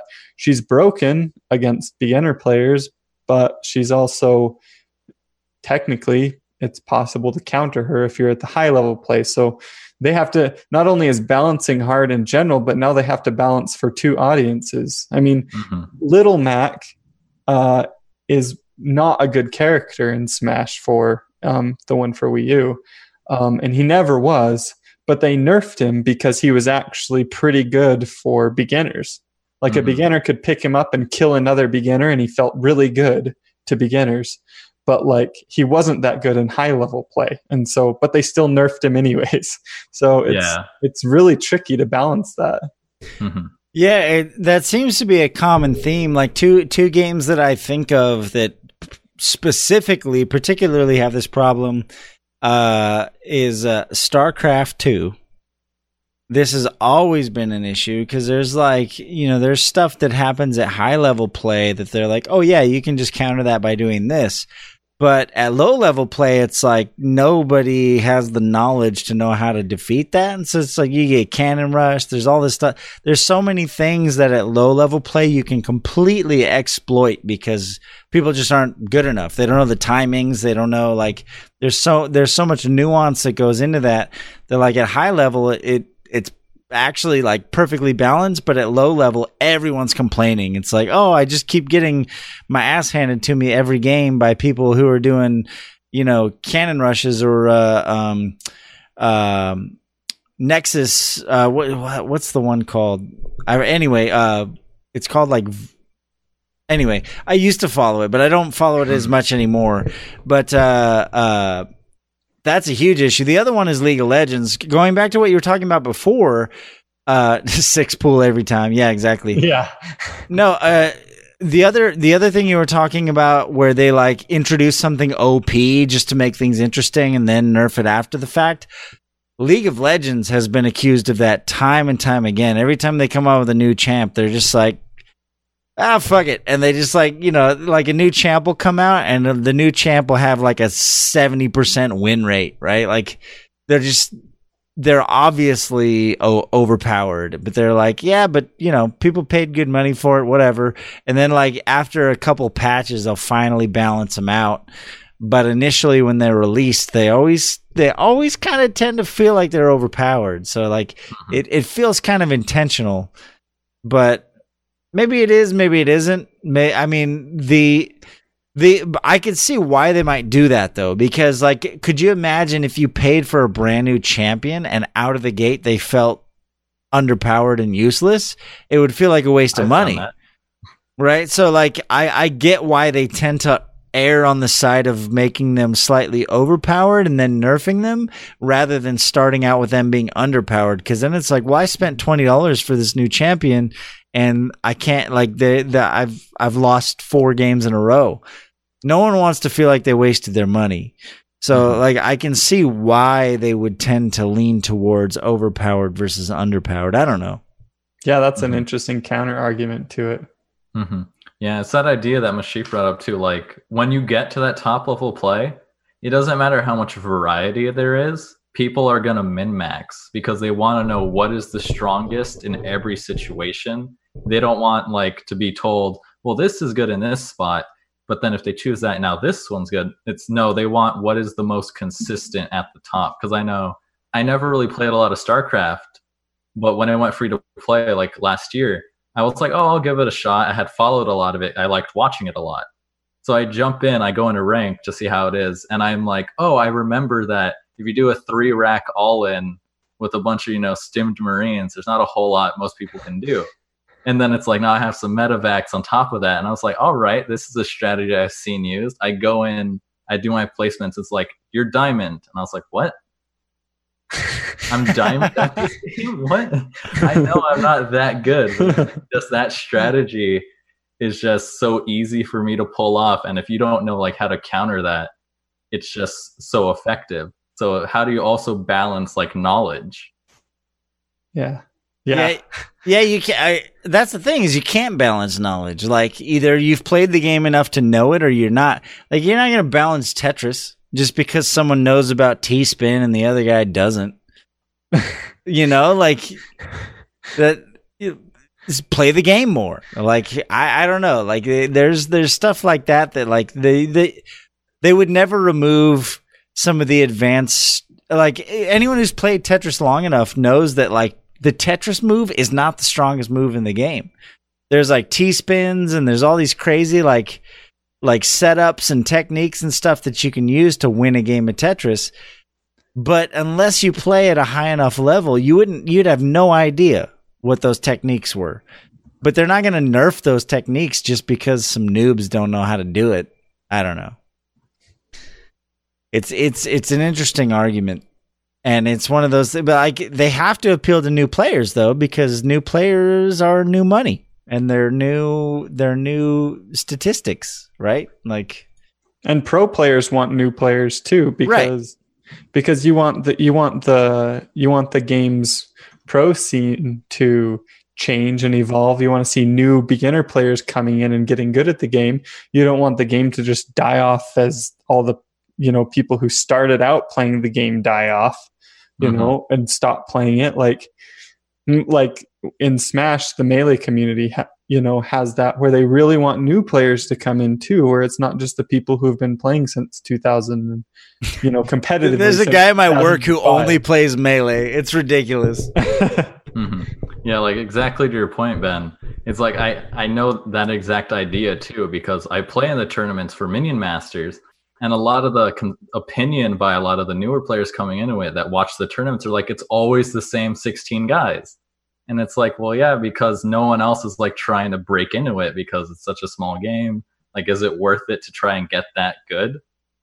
And then it's like me at this top level, I want more people to come in because I want to know, am I actually like at the top of this game, or are people just not playing that can beat me?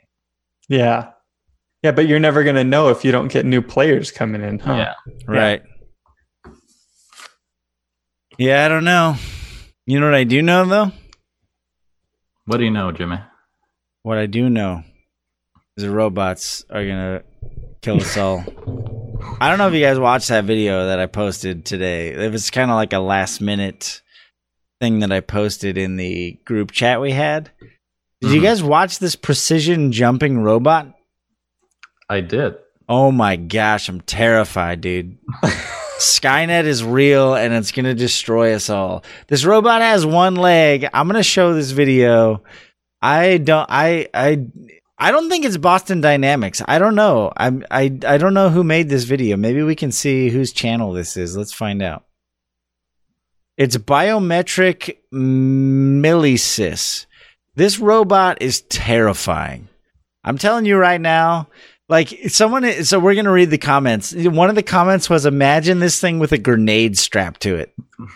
That was so. So watch this video and imagine this thing has like a little machine gun or a grenade strapped to it. It's got one leg. Just watch this. This is not CGI. This is real. Are you ready? You don't even understand. Mm-hmm. Bounces like a pogo stick. It's got one leg. You literally can't knock it over. You can kick it. It's coming at you. Full speed, jumping with one leg. So it sets a goal on top of the table. Look at this.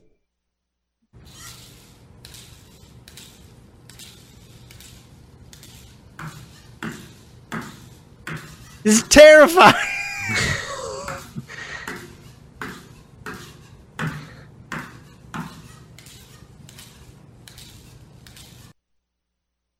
Retargeting. I love they give you the details. We also show the leg angle error is important for foot placement.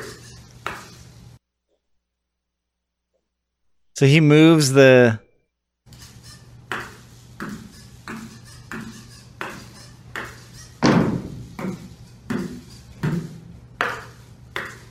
What? It seriously looks like CGI. Like I can't. My brain has a hard time even like understanding that this is happening in real time. Mm-hmm. I don't know. It looks friendly. It looks friendly. Yeah.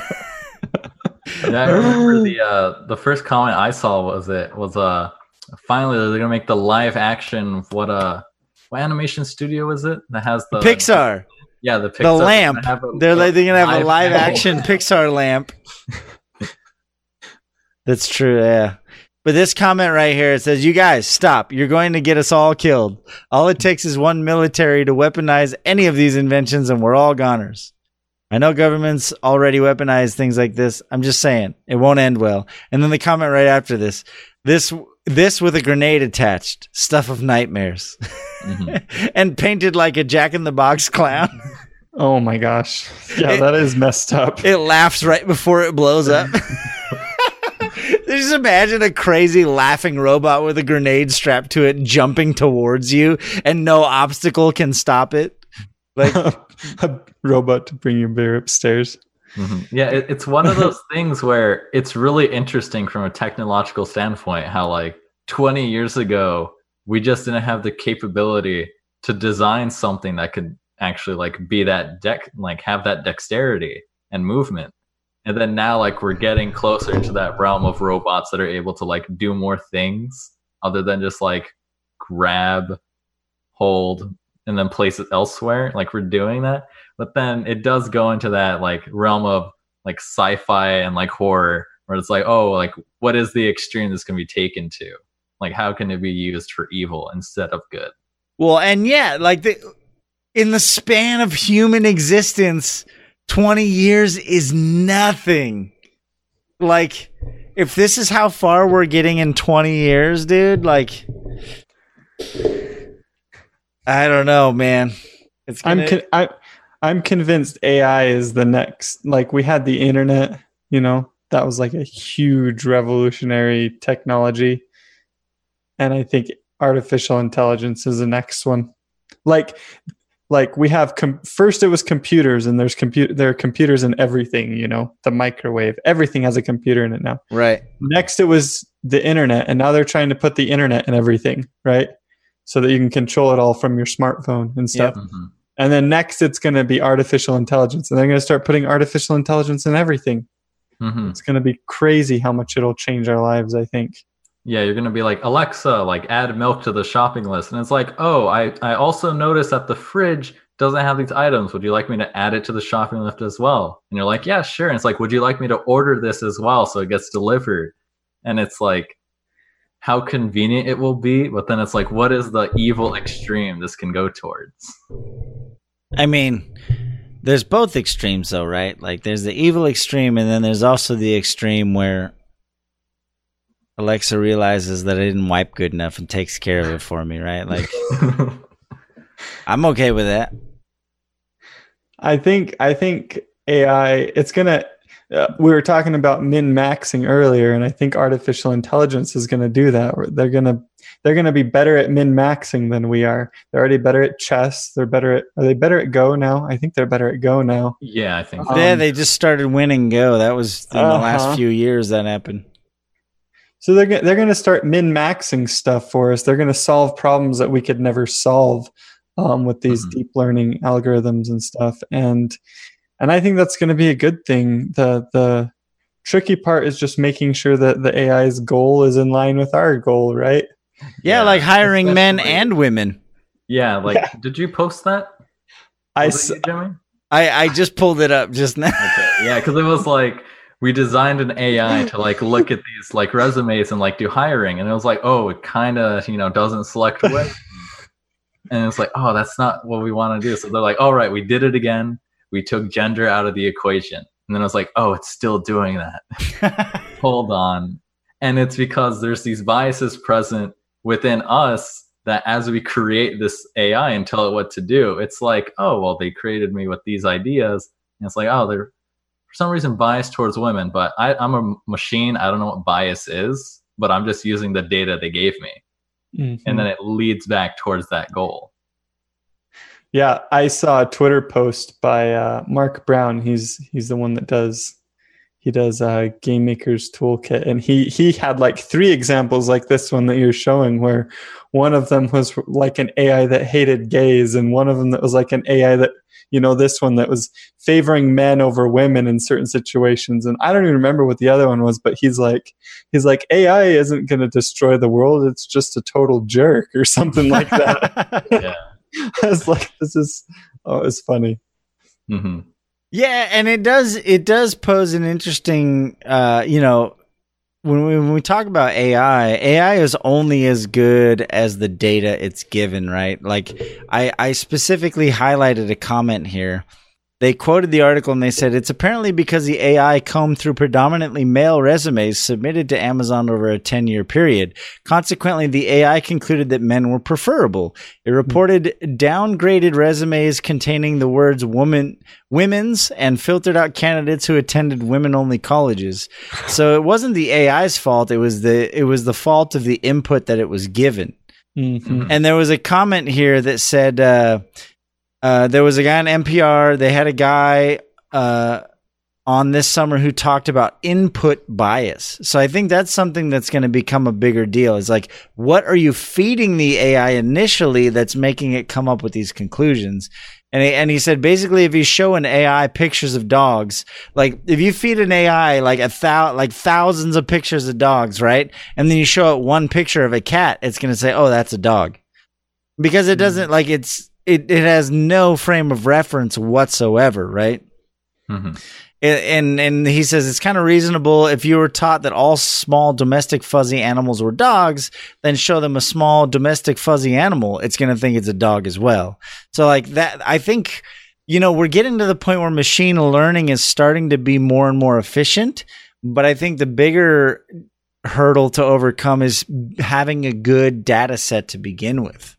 And but that's true of humans too. Like we're basically AI robots. If you were born in the deep South and all your aunts and uncles told you that black people were evil, like that literally is going to be your programming, right? Like the input, the data that you're given sometimes might be tainted.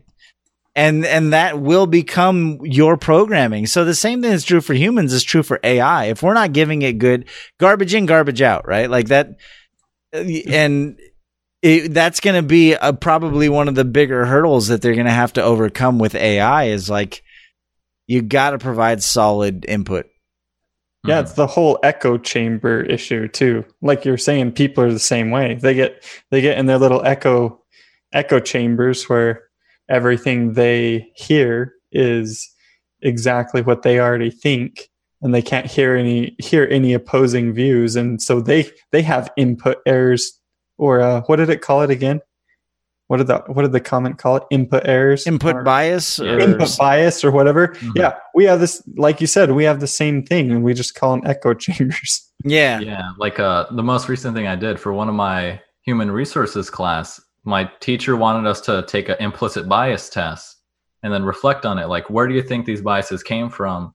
And like, how do you think they impact you? So he was like, go to this website. They have these tests here. Just choose two. And I chose one about the presidents and then the one for sexuality. And the sexuality one showed I had a greater bias towards straight people than gays. And I was like, wait a minute, but I don't hate gays. But the test shows that, like, well, while you have these beliefs, your subconscious is making these snap decisions about what you think. And it's something you don't even realize. So even though you have these ideas and beliefs, over time, that's really going to change, like, as you said, the input of what you're getting. So when you're designing an AI to do the job someone else is doing, those biases are still going to be present. Yeah. I mean, I think the further we get down that AI rabbit hole, like those things are going to start to matter more. Like we've got the whole neural, you talk about neural networks and you talk about machine learning. Like we've kind of mostly figured out those parts, right? Like the nodes and how, like, over time, like as far as like conquering basic tasks, like the robot we just watched jump onto a table. Or, the AI learning to, there was that one really cool one where the guy programmed over like thousands of generations, it started beating Mario or, Othello or things like that. But the more nuanced stuff where you have to provide good data so it doesn't only hire men, so it doesn't have a preference over black or white or Asian or whatever. Like I think that's a little bit of that's a trickier problem to solve, right? Because those are human problems. Like, if you're, it's because we have to solve those problems first, right? We're the ones making the AI. Yeah, and these are problems present in our society right and they're now. learning from us. Yeah, it's like we haven't solved these problems, and we're trying to create something that doesn't have those problems. Mm-hmm. Well, and they're nuanced. I mean, they're objective. Because if computers, there's the whole, you can go back to the original iRobot or, the Matrix or whatever. If you look at the world from a completely objective standpoint, humans are a virus and we should be destroyed, right? Like, yeah. So if you break it down to pure objective reality, that's not going to work. Like how do you incorporate the human element into AI? The more nuanced aspects of it. So that's going to be an interesting challenge. That's going to be a hurdle that we're going to face in the coming years as AI becomes more and more prevalent and utilized in the systems that we use moving forward. I don't know. I don't have an answer, but it's an interesting question. Anyway, moving on to something less interesting and just annoying in general. Did you guys know that if you bought a physical copy of Call of Duty Black Ops 4, you're going to have to download a 50 gigabyte update on day one? When you put that disc in before you can play the game, 50 gigabytes. Physical media has met its match. We're getting to the point where physical media cannot keep up with the breakneck pace of the size of shit. Stuff's getting too big, and Blu-ray is just, I mean, is there going to be another physical media iteration? Or are we finally going to just give up on physical media and say, now you got to download everything? It is interesting. Because I know something I really enjoy about indie games is that they're always very low size, like 100 megabytes. And it's like, oh, download it, done in 5 seconds, get to playing. And I remember when I downloaded Doom 2016, I was like, wait, this is 80 gigs? How long is this going to take me to download? And then you download it and you're like, wow, I see what takes up all the file size. But still, it's like so massive that it's not something that you can really think about other than just downloading it straight from their servers. Right. Yeah, and it's especially now with net neutrality getting pooped on. Like, there's data caps and there's data restrictions and there's all this stuff. Like, one guy in the Reddit comments, he was saying, I have a 15 gigabyte data cap. So it's going to take him like 3 months before he can play the game. Mm-hmm. I mean, I'm in California, so I'm a little spoiled. I think I do have a data cap, but it's like 1 terabyte a month. So I almost never meet. Even with streaming and all the downloading and updating and stuff that I do, I've come close once, but for the most part, I have solid internet. I've got plenty of data. I never hit the cap, but there's people out there who, I mean, when you're expecting people to just be able to download 50 gigs after buying a physical copy, that's rough. Mm-hmm. Yeah, I'm kind of in the same boat as you. I'm actually pretty lucky. I've got really good internet here, but I'm worried because there's only one internet provider really where I live. So and nobody can really compete with them. So it's a little bit of a monopoly. So if they, with net neutrality kind of dying off, if they decide to make some changes there, that could affect my livelihood. It's really interesting. Mm-hmm. Oh, sure. Yeah. Cause you're downloading and uploading videos every day and streaming and all the stuff that you do. I didn't even think about that. That's your job. I mean, that's your main source of income. Yeah. Especially since you're a residential home, sometimes these companies won't even let you like get a better service plan unless you have like a physical office space that is zoned for business, which then costs more, Yeah. And then they charge you more for it too. Yeah. It's the problem with the idea of like a free market, I think, with internet connection is there's just such a strong. It's not a free market. There's just such a strong established presence that you just can't compete with.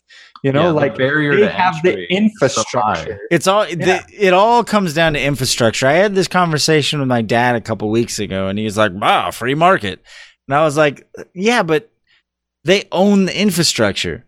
Like that's the problem. It's not like you can't just jump into it. Brand new. I want to start an internet service provider and then compete with them because the company here, they have unless you have billions of dollars to build out like Google. They're starting to do the Google Fiber thing. They're starting to push, they're starting to build more infrastructure and whatnot. But yeah, it's not like I've got a taco truck and then John down the street opens his own taco truck to compete with me. That's like, we're talking about thousands of miles of wires running above and below ground that I would have to build in order to compete. It's just not viable. So there's monopolies because no one else can afford to compete with that. Yeah, that's why the argument for making it a utility came up, like gas and water and electricity, is because those monopolies are set in place by the government because they know two electric companies can't exist in the same place, because to compete, they'd have to drop the costs down to a level so low that neither would be able to actually afford the upkeep on the infrastructure. So the only way that service can stay alive is through a government monopoly. Whereas the internet, it's like they survive, but then they also charge everyone a ton of money. The service sucks. They have basically monopolies in a lot of rural parts of the country. The only places where, what's the word I'm looking for, competition exists is the much larger, like concentrated population zones where you don't have to really build out that far because everyone is so close. Right. And who knows, maybe there will be technology that kind of helps with that, where we don't have to worry about wired or, I don't know, but it's still, I don't know. Wi-Fi through the air. G5, bro. Yeah. I forget, because I know there's a city near me, well, not near me now in Vermont, but back in California, one city actually does have that, like citywide Wi-Fi. it sucks, but if you don't have internet, like it's better than no internet. Yeah, but like Ben couldn't do his job through that. Yeah, no, exactly. it's not. Like the amount of data that like the throughput, like I'm running at what, 4,000 kilobytes per second, and then I'm downloading stuff all day long. I get 30 megabytes like down. Like my download speed's ridiculous. I downloaded. I got a bounty for that game, and I downloaded it in like 20 minutes, and it was like 30 gigs. Like without my connection, I couldn't do half of the stuff I do, and I'm willing to spend. I spend extra for a speed boost. Like I spend over. I don't even want to talk about it, but I spend quite a bit more than I probably should, probably more than most people do, to get the pipes that I have. But there are places in the world that don't even have those options, and there's only one carrier in my area. There's only one carrier in my area that offers those speeds. So even here, it's not competitive. There are multiple carriers, but only one of them has the speeds that I need. And so I still end up spending way more because it's Comcast and it's AT&T. AT&T just literally doesn't have the speeds that I need in this area. The only person that has the speeds I need is Comcast. So I pay for their basic plan plus a speed boost just so that I can do what I do with the podcast, with the stream, with the games, with the, Lady Navio watching Netflix while I'm streaming. Like it's the only option. Mm-hmm. So yeah, it's really hard to say that the free market can solve a problem because there's very little real competition that occurs at that level. I think maybe it could, but it's like, how far out is that? And yeah, it's like 40 years from now. Screw over first, like I just don't think it makes sense. Mm-hmm. Like, especially when you're in an area like Utah, there's not a whole lot of demand for such high-speed internet, so they don't have an incentive to go out and give it to people that are really like willing to pay a lot more for it. Like I know my friend Tropical, the building she's at, they had to run an internet line straight from the node out, like outside, like in the street, directly to her apartment, because everyone else in the building, which are a lot older people in that area in Alabama, they're like, what do you mean the internet's fine? But they only use it for like basic like email and like web surfing. They don't use it for streaming. And then later it's like, well, fiber's coming at some point, but since no one else is really asking for it, it's like, well, how far is it going to be here? Yeah, dude. I don't know if you know this, Ben. Is iProvo still a thing? iProvo? Man, when I went to BYU back in my Mormon days, we had like whatever the local internet was, and then some dude came around with a clipboard and whatever, and he's like, "Yeah, it was a city-funded fiber line." And they were like, "Are you interested?" And we're like, "Sign us up, dude!" Like because back then we were torrenting everything. Yeah, like we were members of all the private torrent sites, and we were like, and we were in the basement, just like we were the biggest pirates. And they're like, "Yeah, there's this new thing coming to town. It's called iProvo. It's fiber directly to your house." And my parents owned the house that we were living in, and they were renting out the top floor, and I was living for free in the basement. It was like a duplex. And I was like, we're getting iProvo. And my roommate at the time, my friend Mike, a good friend of mine, we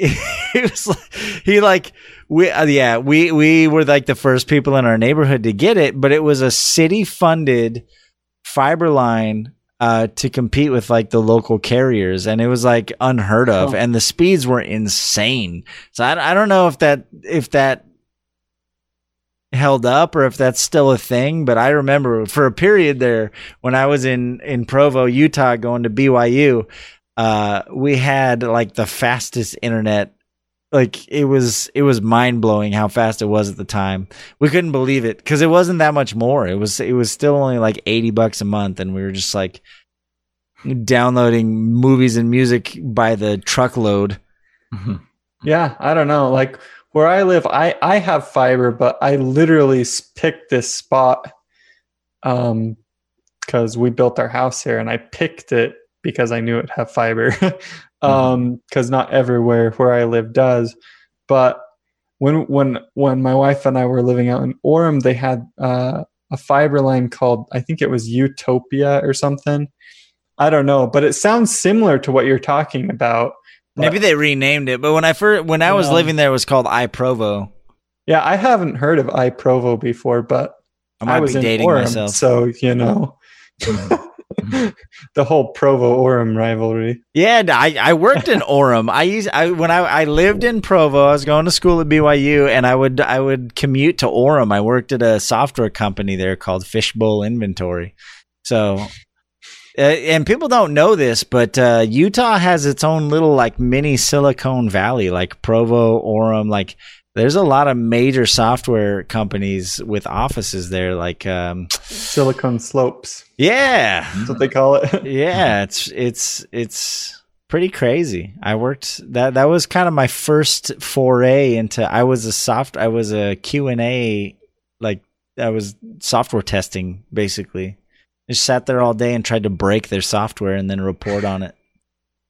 But yeah, that's crazy. Oh, by the way, I totally forgot to mention this. So I usually wear I try and find something that's themed to my guest. Like we had tropical moisture on last week and I had like a tropical shirt on. I'm wearing a white shirt. That's not what we're reporting about. What we're reporting about is the shorts because I have a nice shirt on. I'm wearing some basketball shorts, but check this out. Do these colors look familiar? I can't see the colors yet. Let me see. Oh. Oh, no. Oh, geez. Blue and gold, baby. BYU. Oh, no. I bought these shorts while I was going to school there. I bought them at the gym. My wife would be happy. Did she go to BYU? Yes, she did. She did. I'm trying to remember their fight song. I used to know it by heart. I would sing it if I could remember it. But yeah, I have good memories there. I bought the sports pass. Like they had this thing at the time when I was there where you could buy a sports pass. It was only students could buy it. And what it gave you was access to all of the sporting events, but you had to sit in a specific section and they would group all of the sports pass people together. Huh. So like you buy this pass and you get to go to every football game. You got a ticket to every football game, but you would sit with all the other sports pass people, but they would like change where that section was in the stadium, but you were always with the same group of people. I got to go to all the football games, volleyball games, whatever. And like, I got to know the group of people because we were always going to games together. And I have like a lot of really fond memories of like, BYU football games, and they have a lot of people don't know this. They have like a nationally ranked like top 3 volleyball team. Like their men's volleyball team is very well known. Yeah, I didn't even know that. Yeah, no, I enjoyed it. I was only there for a year. I played for their drum line, and it was fun. It was other than having to shave. They have very strict grooming policies for men. You can't have hair down your neck. You can't have any facial hair. My friend was an English major, and he had a beard, and he realized that the only places that they check your facial hair was at the testing center and at the gym. Because once he got past like his first couple years of classes, the upper class teachers didn't care. So he's like, I just don't go to the gym, and most of my tests are done in class. I don't have to go to the testing center. So he got away with having a beard for like 2 or 3 years at BYU, but usually that's unheard of. Yeah, I don't really interesting because I know when you brought up BYU, I was like, I hadn't heard of that, so I did quick Google, and I was like, wait a minute, what? Dude, their business college, the BYU Business College, is like a top 5. Like their business program is insanely good, and their music programs are like. I was an honors music major when I first started going there. Like Mormons know how to do music. Like every Mormon I know either plays like 1 or 2 instruments, or they're like amazing singers, or like it's just you're raised with it. And their college music programs are really, really like top notch. For realsies. Motab represent. It's a good college. I'll say that for my wife. Not for me though. No? Yeah, it seems like if you're really, really Mormon, then it's perfect. But if you're not, then probably look anywhere else. Yeah, in fact, I got a lot of funny looks. I got a lot of stares. So in one of my classes, I think it was an English class, and we were supposed to write an argumentative paper, which means like you pick a topic and you choose a side and you argue that side. And the topic I chose was music piracy, and the side I chose is why it's a good thing. And for my presentation in class, I burned a CD full of awesome music with a paper handout with like a bunch of notes.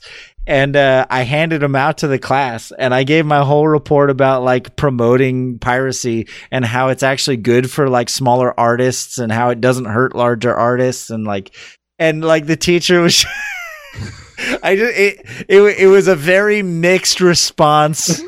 I should look that up. I still have it. I should find the Word document. It was very well argued, though. Like, you couldn't argue. I was very proud of that paper because I walked away from it like, yeah. But even though it was frowned upon by most of the culture, I felt good about making some Mormons uncomfortable in the classroom because I argued that piracy was a good thing. It was probably the most memorable. I was proud of myself, but I was always kind of that guy who was trying to like make waves and, cause a ruckus. Mm-hmm. That's probably why I only went there for a year. No, I think it's good. Yeah, sometimes you got to think outside the box. Mm-hmm. Anyway, I think that we covered everything that I was hoping to cover tonight. Do you guys have anything is there anything weighing on your soul that you want to discuss with us, or any more questions, James, that you have for your inspiration for game dev? You admitted he was your second inspiration. You found someone before him. I did. So Dad doesn't make videos anymore. It's a different time, Mr. Fancy Penguins. I'm gonna have to look up Fancy Penguin. Is Fancy Penguin still around? He isn't. No? Hasn't uploaded in like years. Sad. Mm-hmm. Do you know that name, You Heart Beast? Is that a name that? No. Yeah, he was pretty small. Like his highest video was only like 1,000 or so views. I may have seen some of his stuff before, but I don't recognize the name. I know most of the current tutorial creators. There's a lot of really good ones. Sean, Friendly Cosmonaut, she does some really good ones. Pixelated Pope. Mm-hmm. Yep, Pixelated Pope. There's just a lot of good tutorial creators out there that are, I think everyone learns a little bit differently, and everyone kind of has their favorite tutorial creator that teaches in a way that works for them to learn better, and I think that's awesome. Mm-hmm. Yeah, it's absolutely true. Not everyone learns the same way. I tend to be, I would say I'm more on the audible spectrum, if that makes sense. Like I'm not so much a visual learner, but I can listen to a podcast and like just consume like 90% of it and remember it. Mm-hmm. But like a teacher drawing some stuff on a chalkboard, and I'm like, hey, I'm paying zero attention. Mm-hmm.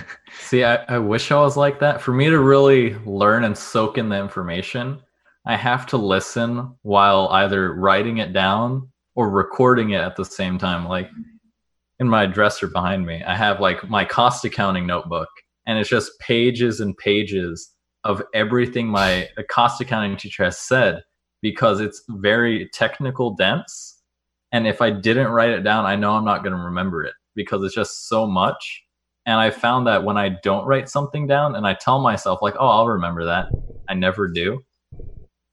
But when it's written down, I can recall the memory of me writing it down. Make those connections. That makes sense. Yeah, I don't know. But I definitely, but that going back to the original point, it's good to have lots of resources. That's why I don't understand the whole competitive nature of like when someone came to me recently and they were like, hey, I was thinking about starting a podcast. You wouldn't be mad if I started my own podcast, right? Like they thought that I was going to be like, no, how dare you compete with me? You know, like, and I was just like, no, because like you're going to have a completely different approach. You're going to touch certain people in a different way that I probably wouldn't. Like, to me, the more the merrier. Like everyone should start a podcast. Everyone should make YouTube videos. Whatever it is that like, if you feel that you have a message to share with someone, like get it out there because it's going to connect to that one person or those, you know, whoever it is. Someone will benefit from it. Like the spread of information is never a bad thing.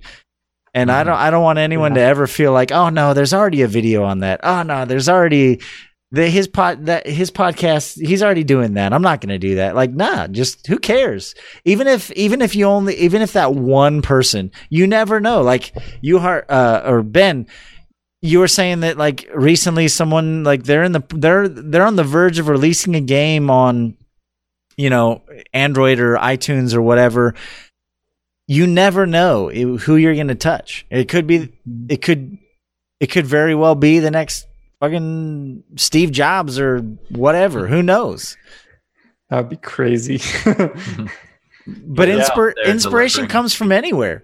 He's like, I remember the teachings of a guy on YouTube, Hartman. Because it's like I tell a lot of people, there's an audience for everything. Like no matter how niche it is, there's always going to be an audience just because of how big the population is and how easy it is to find that information. What is the population of the world right now? Like 8 billion. Mm-hmm. It's in the millions. There's someone out there who's going to be like, "Ooh, this is the video I needed." Mm-hmm. You know? I wonder how much of that population has access to the internet. Oh, it's growing day by day. Yeah. I have an old video that I cannot take off of YouTube because every day it gets hundreds of hits from India. What? Mm-hmm. India has a very large growing market of internet people. Like it's almost 250,000 views. I have this one video that like I tried to take it down once and then just like all my numbers just plummeted because it's like it's a specific tutorial about a specific thing and it has a very specific market and I have to leave it up now. So you never know. I don't know. And I made it in college. It was just like I had some friends who were like, hey, how do I do this? And I had so many people kept asking me the same questions that I made a video. And I just left it on YouTube and forgot about it for a few years. And now it's like the video on that topic. Isn't that how, who's that YouTuber that has the website for learning? And he kind of started off with math videos. Oh, Khan Academy? Khan Academy, exactly. Yeah, yeah. He has that same kind of story. Like he had people asking him how to do math problems, so finally he just recorded it and then put it online, and then realized that there were all these students in math class that needed help and would watch his videos, and that's how his whole. I would not have survived advanced college algebra without Khan Academy. Like there was like concepts in that class that I just could not get my head around, and I watched like 2 or 3 of his videos and I was like, oh, makes perfect sense. In fact, I led a study group in my class like a couple weeks later. I was like, oh yeah, this is how, and they're like, oh dude, like you need to, so like I ended up having to organize a study group after class and I explained it to all of them. It wasn't because I'm not a genius. I just watched the Khan Academy video and I was like, oh yeah, go watch this video. They're like, can we just have a study group so you can explain it to us? I was like, yeah, sure, whatever. And I became the source of knowledge on that just because of Khan Academy had explained it to me so clearly that I was able to explain it to other people so clearly. It's crazy. Like it's a great resource. If anyone out there is struggling with math, go check out Khan Academy, KHAN. Yeah, and they have programming stuff and a bunch of other stuff on his website now. It's a whole like online learning system. It's really cool. Yeah, It tracks your points and progress and all that stuff. Yeah, just like going back to India, it's like by the most recent estimates we have, it's like only 15% of their population is on the internet, and they're one of the, like, if not the largest, but the second largest populous nation. So just having all that information out there to people that might not have the resources to go to like higher education and learn this, but are getting internet access, they're going to be searching for this knowledge that's always going to be there. Yeah, and a lot like that goes back to the whole thing we were talking about. Just to close this out, when we were talking about the ability to self-motivate, the resources are all readily available now. We're in a time in the world that has never existed. Like I have a friend, one of my good friends that I've known since high school. He didn't graduate from high school. Like I've known him that like he moved out and he taught himself how to program entirely just from internet resources. He's contracted jobs with Google. He's contracted jobs with Google. He's contracted jobs overseas. He makes six figures. He travels wherever he wants to travel. And he taught himself everything he knows from online resources. He has no formal education whatsoever in any of the stuff that he knows. He was able to completely teach himself everything he knows from the internet. And it's possible. If you have the time and you have the patience and you have the motivation and the passion, the resources are there. Mm-hmm. And that's exciting. Like that, it's never existed. The availability of knowledge that we have today. That's the only reason universities even exist. Like people argue, like, do we even need universities? Because like before the internet, the only place you could learn that stuff was to go to a place that had that stuff. But do we need that? It's questionable. I mean, you know, Ben, you have an associate's. You don't even have a 4-year degree, and you're making a living doing that stuff. I think it's going to be more and more common. Yeah, exactly. Especially in the field of programming, where it's more, what do you know, rather than, oh, I have a paper that says I know this. Mm-hmm. Like maybe in the more traditional fields, like I'm in accounting, that's very much, oh, you better have a degree. If you have a CPA, that's like, you're seen as this above figure. You've gotten this license. Like that's very much gonna like be here for until accounting ceases to exist. But all these other stuff where it is more self-taught and experience, that's definitely going to see a rise in people not necessarily going to these traditional institutions. Yeah, obviously we're not going to want doctors that learned everything online. Yeah. From who knows where, right? But, brainsurgery.com? yeah. It's like, I spent 80 hours on the website, sir. I think I'm qualified in my practice. Yeah, no, I mean, Let me just Google search this procedure real quick. I'm sure there's a YouTube tutorial. Obviously, we're talking more in the technical fields. When you're talking, like, there are certain things that hands-on experience cannot be replaced. Mm-hmm. But there's a lot of fields where you can just go online and learn it yourself. I repaired Lady Navio's garage a few years ago just by watching a YouTube video. That's dangerous. Like her garage door opener stopped, or like the mechanism that opens the door stopped working. I found like exactly how to fix it, and within, went to the hardware store, bought the grease and the replacement part, and did it myself. Mm-hmm. I just want to say, if there's a problem with your garage door and it has anything to do with the springs, hire a professional. Or those springs will murder you. Did you get murdered by springs, James? Yes. No, but it's like, because my garage door had a similar problem, and my dad was gonna do something with it. So I was like, oh, let me look it up first to like see if I can help you like with this repair.